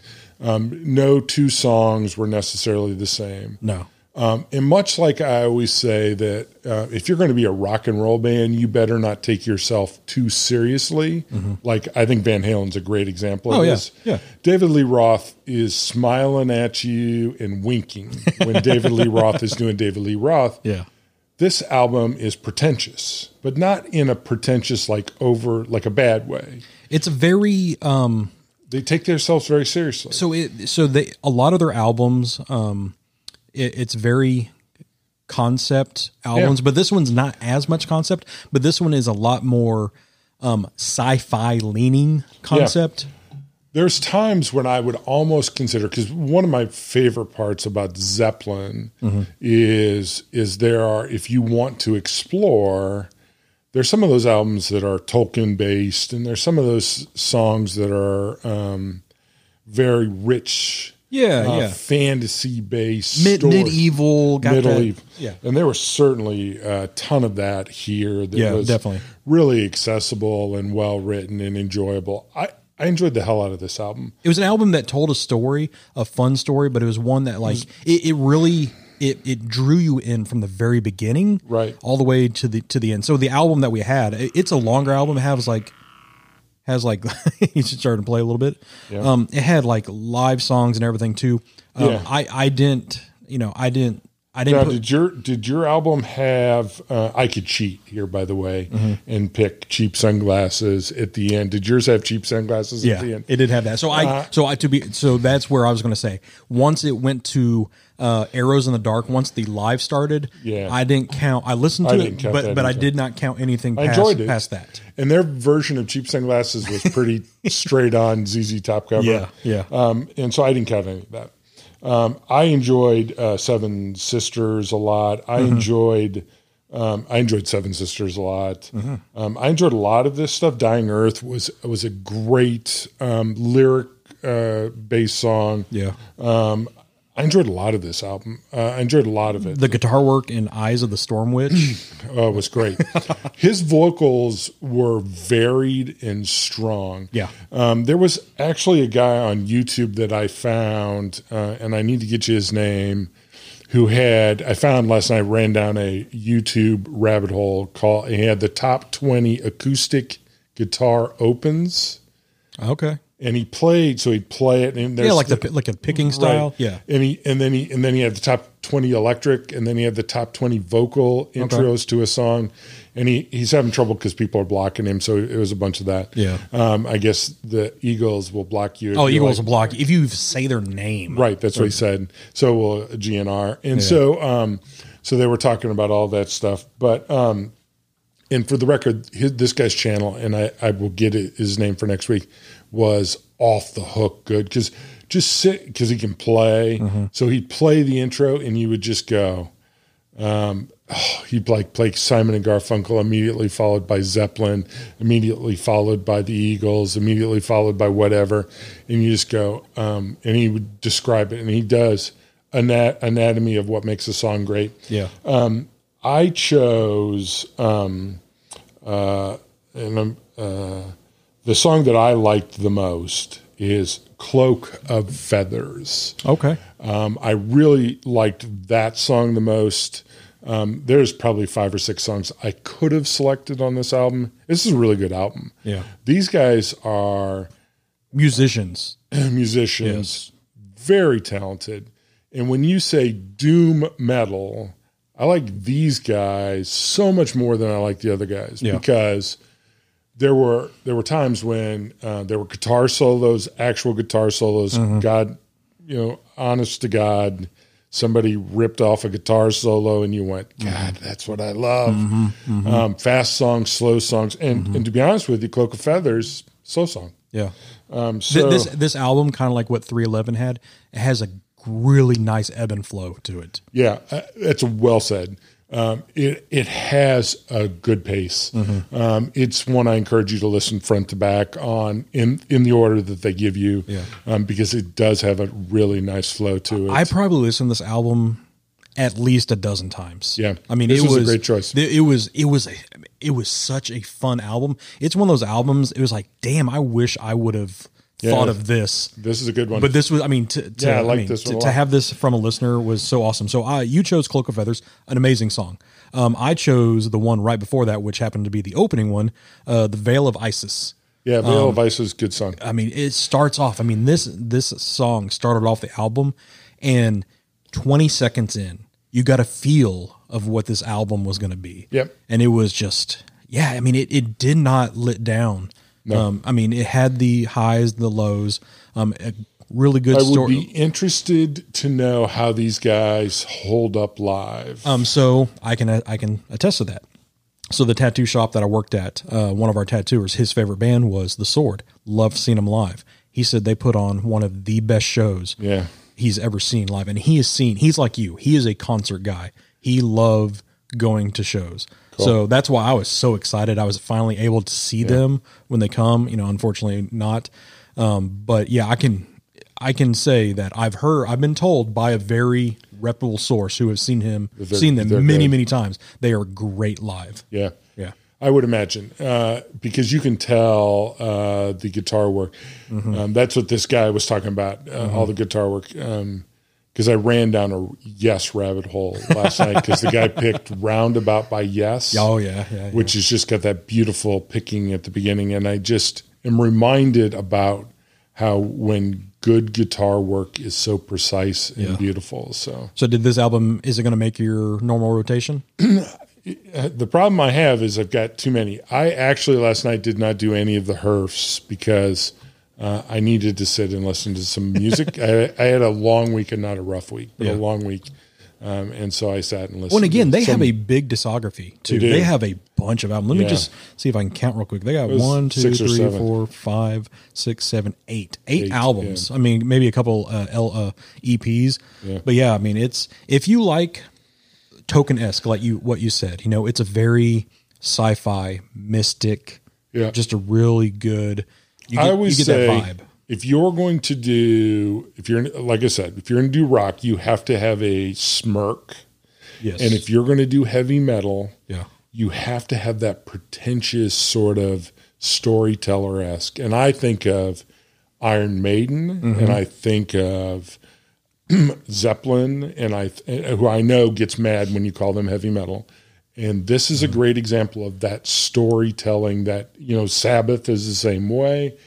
big storytelling, serious sort of pretentiousness that comes off, I think, perfectly in this album. I think this is this was a strong. This was a great choice for anybody who wants to get into a heavier music. This is a very good stepping stone. It's accessible. It's not. So for the record, we say heavy metal, and I just want to be clear, because there's a lot of that people think is loud.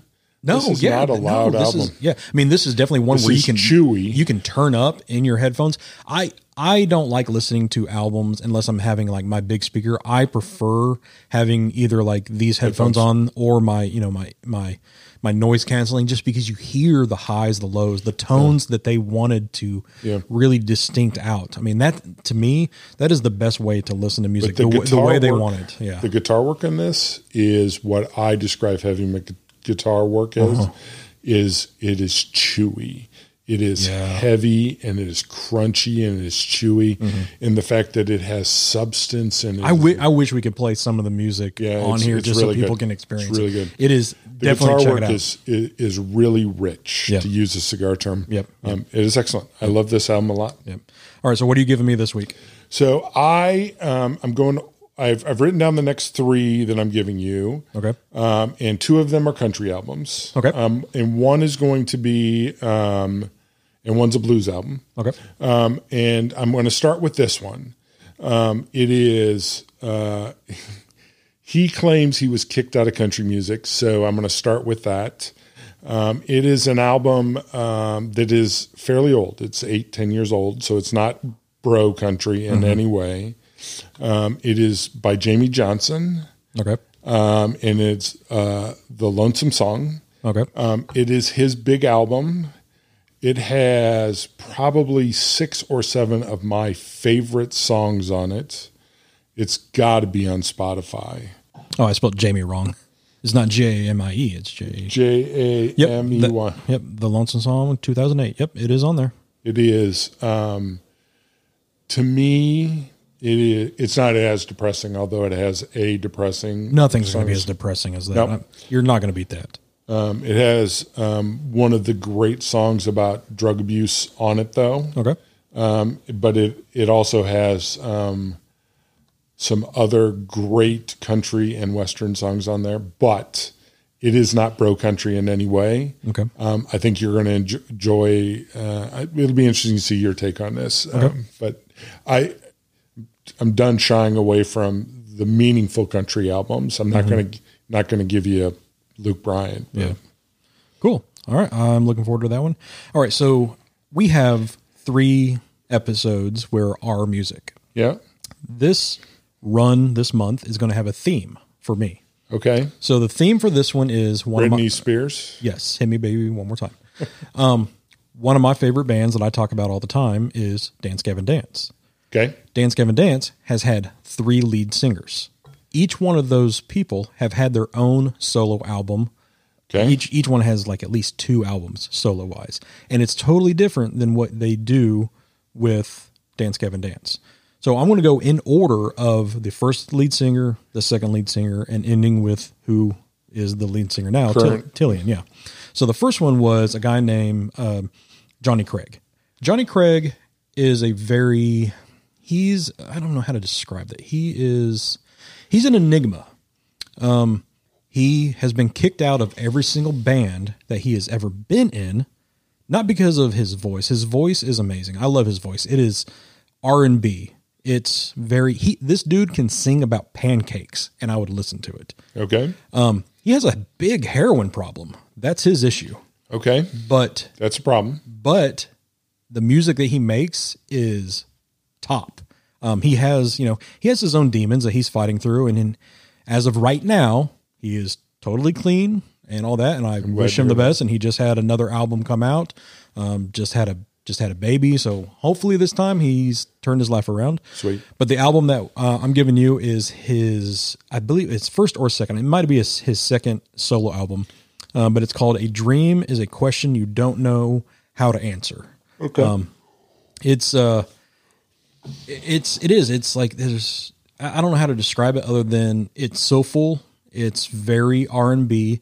He sings about stuff during this time. So this came out in 2009 around the same time as the album you gave me. where you can hear the shit that he's going through, and it comes out in the music. So what's his name again? Johnny Craig, JONNYCRAIG. A dream is a question you don't know how to answer. Okay. It's like an yellow looking album. Yeah. Yep. So that is the theme for August is every lead singer from DGD. Okay. Good theme. So I think it's time we probably announce, most importantly, our contest. Yep, we're finally getting to the point where it is our contest. As hopefully everybody listened to the mini episode that dropped Tuesday with Tim and Brandon from Down to the Nub, with their winner of their show. Hopefully you listen to our show as well, and if not, listen to it. But now it's our turn. Saving the best for last. Yeah. So they had every week. Everybody's been doing the same. So you started with Nick, the cigar pulpit. Started with Nick, then went to Al and Melissa with Good Cigar, and then Brandon Nub, or Down to the Nub with Brandon and Tim. And everybody's been adding their own little flair to it. The basis has all been the same. You get with this one, you get the September My Monthly Pack. You get Martinez cigars. Yep. So let me go through the price pack. Yeah. Go through our price pack. So we're gonna do 10 rare boutique cigars from our humidors. Yeah, our personal humidors. Because you and I we've said many times we are boutique whores. Boutique whores is the easiest way to put it. Right. And so for example, I know that there will be an Atabey in there from my humidor. There will be a Johnny Tobacco Knot from me. And I know there will be a Stolen Throne Crook of the Crown from mine. Yep. Some sort of Viaje from me as well. So those are just a couple of the examples. They're going to be things. We're going to do 5 the Straight Cut stickers. Mm-hmm. We're going to do a West End T-shirt, the one with the cool skull on the front, in your size, as long as you are somewhere between. We have medium all the way to 5X, so we have a shirt. Right. The September Robusto box. That's the 4 cigars, right? From My Monthly Cigars. And we just, that was slick this month. I'm really fired up with that. A 5-pack of Martinez Roller Blend cigars. Have you smoked the one that you got? I have not. As of recording wise, I did not, because I said I was going to on Friday. I got in such a rush leaving, I wasn't able to smoke it. But yes, I've heard from the people who have had them. They're really good. One limited edition Martinez TP21 cigar before it is released at TPE. That's the exciting one. Part of the exciting one. That's part of it. And an automatic entry into the main event giveaway at the end of 2020. Mm-hmm. And we'll ship all of that to you in a box. Yeah, we'll ship it all out. That all comes from us. The Martinez and the My Monthly we'll purchase and we'll send to you. So, and the one thing we have not discussed yet is one first edition. Yes. The straight cut soccer style baseball cap hat. Yes. So this is going to be hot off the presses. I have somebody doing our logo right now. I'm really excited. So I actually have some other things that I haven't talked to you yet, but we're going to talk to off the air about what I want to do with said logo. I'm excited about it. I'm a little scared about that. You should be. It is, you sent me the logo and we're finalizing the logo. Yes. And then we're going to have it put on a hat. Yes, because we have a logo. Everybody else has. But it just doesn't work on a hat. Yeah, it just doesn't work. Like everybody kind loves of like the Kansas City Royal logo. It doesn't work on a hat. No, it doesn't work on the baseball field.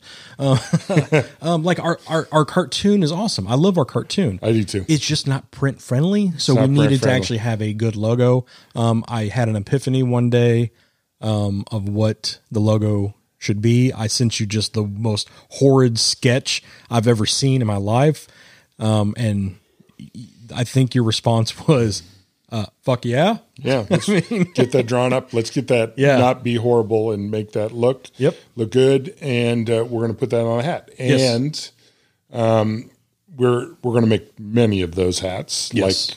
many. Yep. And we haven't figured out if obviously we owe some people some stuff, and so those hats will be part of that.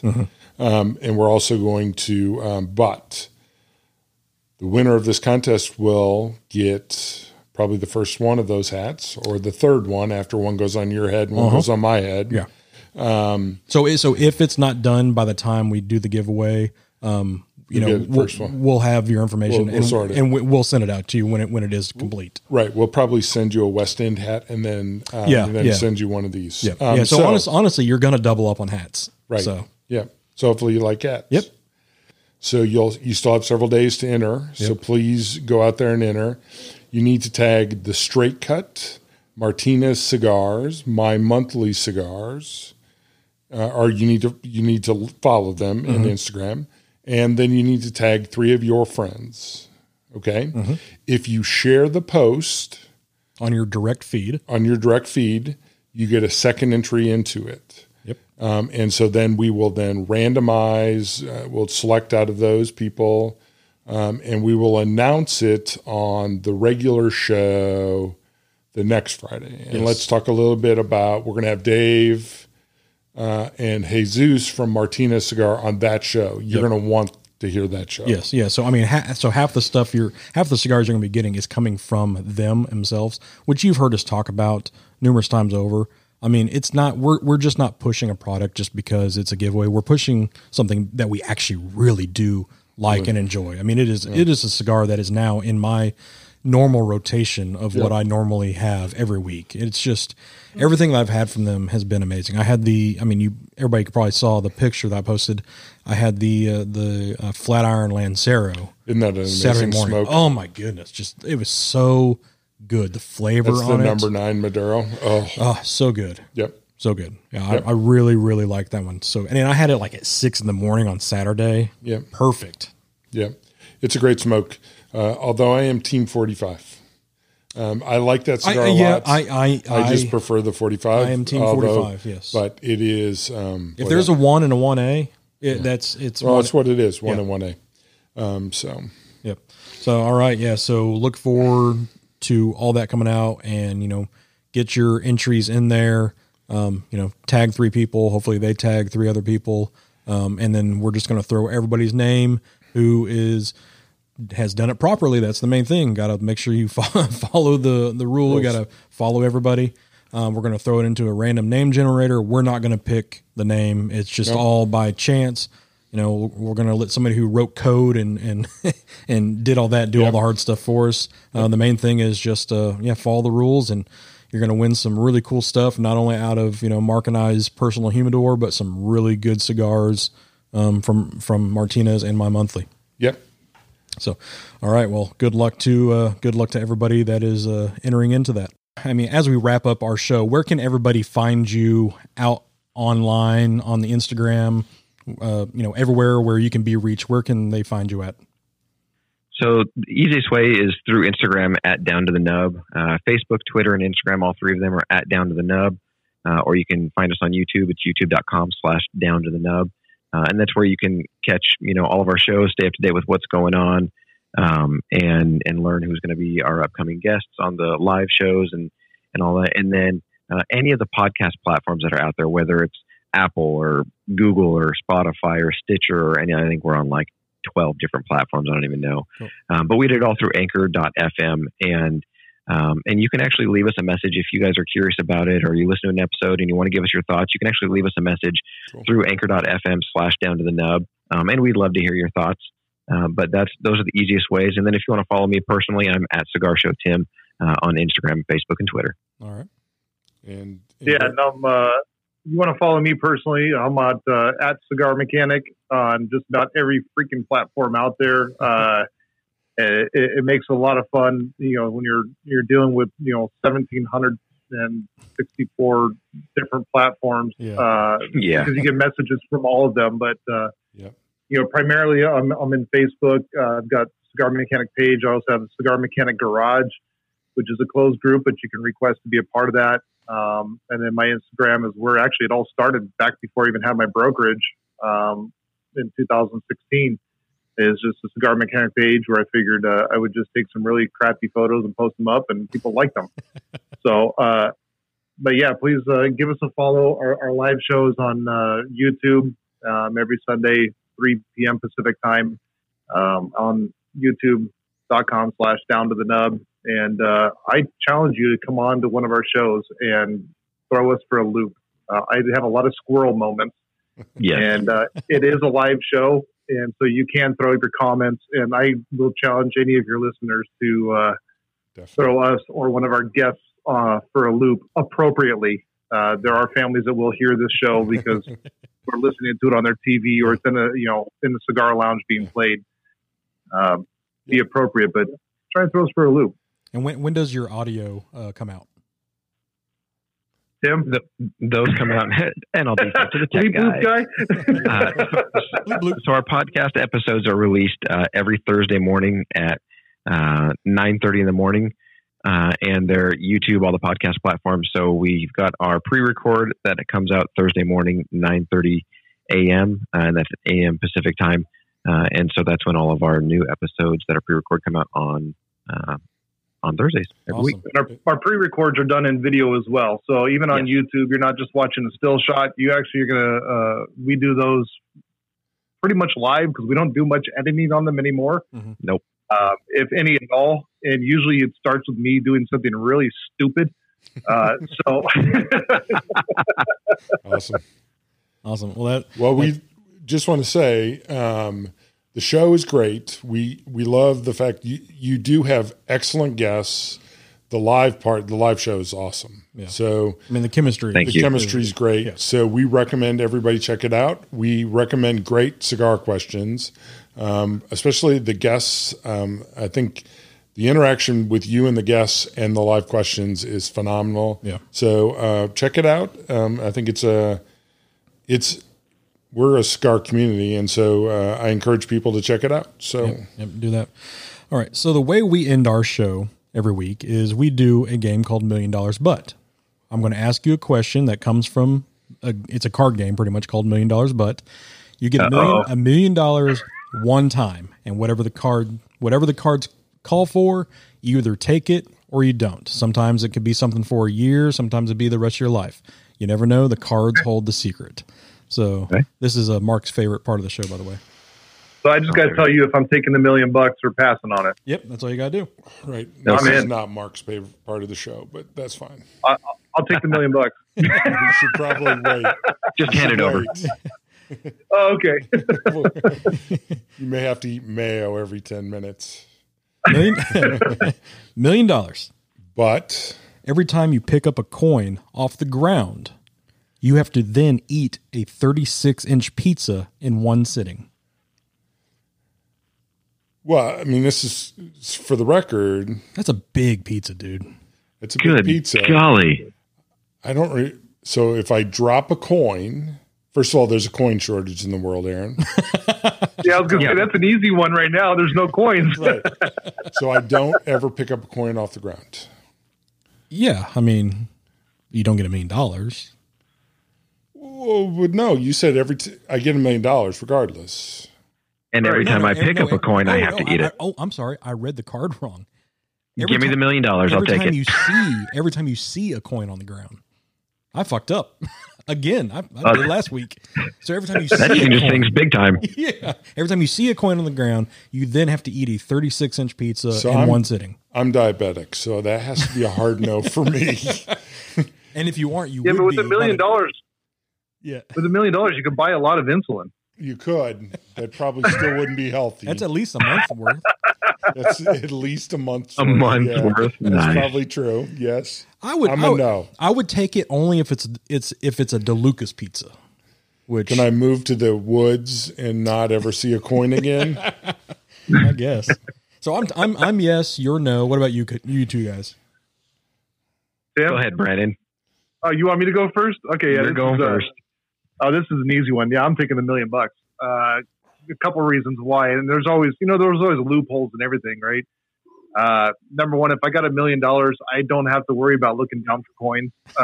So that's a good point. Yep. I think I could walk around and I wouldn't even have to go very far. I'd probably spend a lot of time just in my shop, in my home, building cars and smoking cigars and having stuff brought to me. Yeah.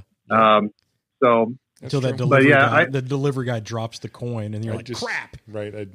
Yeah. Well, then I eat a pizza. I mean, whatever, but and the caveat to that is like, what's on said pizza? That's really what's going to make the difference in my life. Is it a thin? Yeah. So I'll take a wafer thin crust 36-inch pizza with no sauce and just a little bit of cheese, and we'll be good. That's called a breadstick. Yeah. Sold. It's called a quesadilla, Tim. I know, right? Oh man. So a dang quesadilla. But if it came to me, I would take the $1 million because honestly, my boys see all the coins on the ground when we're walking places, so I'd never need to look. So I'll let them pick up all the coins. And if I have to see a coin once and eat a pizza, okay. But no, I'll take the $1 million and let the boys take care of that's your piggy bank money, boys. Go ahead. Yeah. You're fine. Daddy doesn't need it. Kids are like hawks. They can see everything. Oh yeah. Sorry. Well, I'm here as a father, and my job is to leave my children better off than me. So if eating a lot of pizza kills me early, but there's $1 million invested for my children, sure. I'm actually perfectly fine with that. That is one way to get bigger than Mark and I. Yeah. I'm going to follow you around, Aaron. And throw coins on the ground. All right, guys. We appreciate y'all being on here and cutting up and, sharing your story about how the podcast started and everything that involves with Down to the Nub and, enlightening our lives with everything that you're doing over there. And I appreciate you being part of the Collective Smoke. You guys are a big part of that, and we're grateful you're part of the group, and you're a big part of that. So thank you for that as well. Well, we appreciate it very, very much, and it's an honor and a blessing to be here, a part of your podcast, and to be on your show, and just show the community how we all come together. And I appreciate your invite to this community, to the Collective Smoke, and all the input, the time that we've spent, countless hours in Zoom meetings and on the phone. Just figuring all this out. You guys are an inspiration to us, and we appreciate you very, very much. Yeah, exactly. It's great to be asked to come and do this. I mean, when my wife was like, "Oh, you're being asked to do it," yeah, we're going to do it. It's part of the Collective Smoke, all that. But it's a difference between being asked to just a couple questions here and there, and being able to talk with people that you truly enjoy their company, and know that they've got a good podcast with great content. And what you guys are doing, like Brandon said, we do look up to you guys because we're the newest one of all the podcasts that are part of the Collective Smoke, and we're humbled that we were considered to be a part of it, and we just enjoyed the fact that we got to come on here for this episode and spend some time with you guys. Well, this was good. Yeah. I enjoyed it. I'm not sure you're going to be new to a lot of the people on the podcast, but if this is the first time they've heard about you guys, we do encourage you to subscribe and listen and check out the live shows because they're excellent. So. Yeah, because they're they come out on a different day, so you can have a full weekend. Y'all come out on Thursday, we come out on Friday, so there's content galore out there for everybody to ingest. Yep. So, amen. Yep. All right, well, we will see everybody next week. Be good. Later.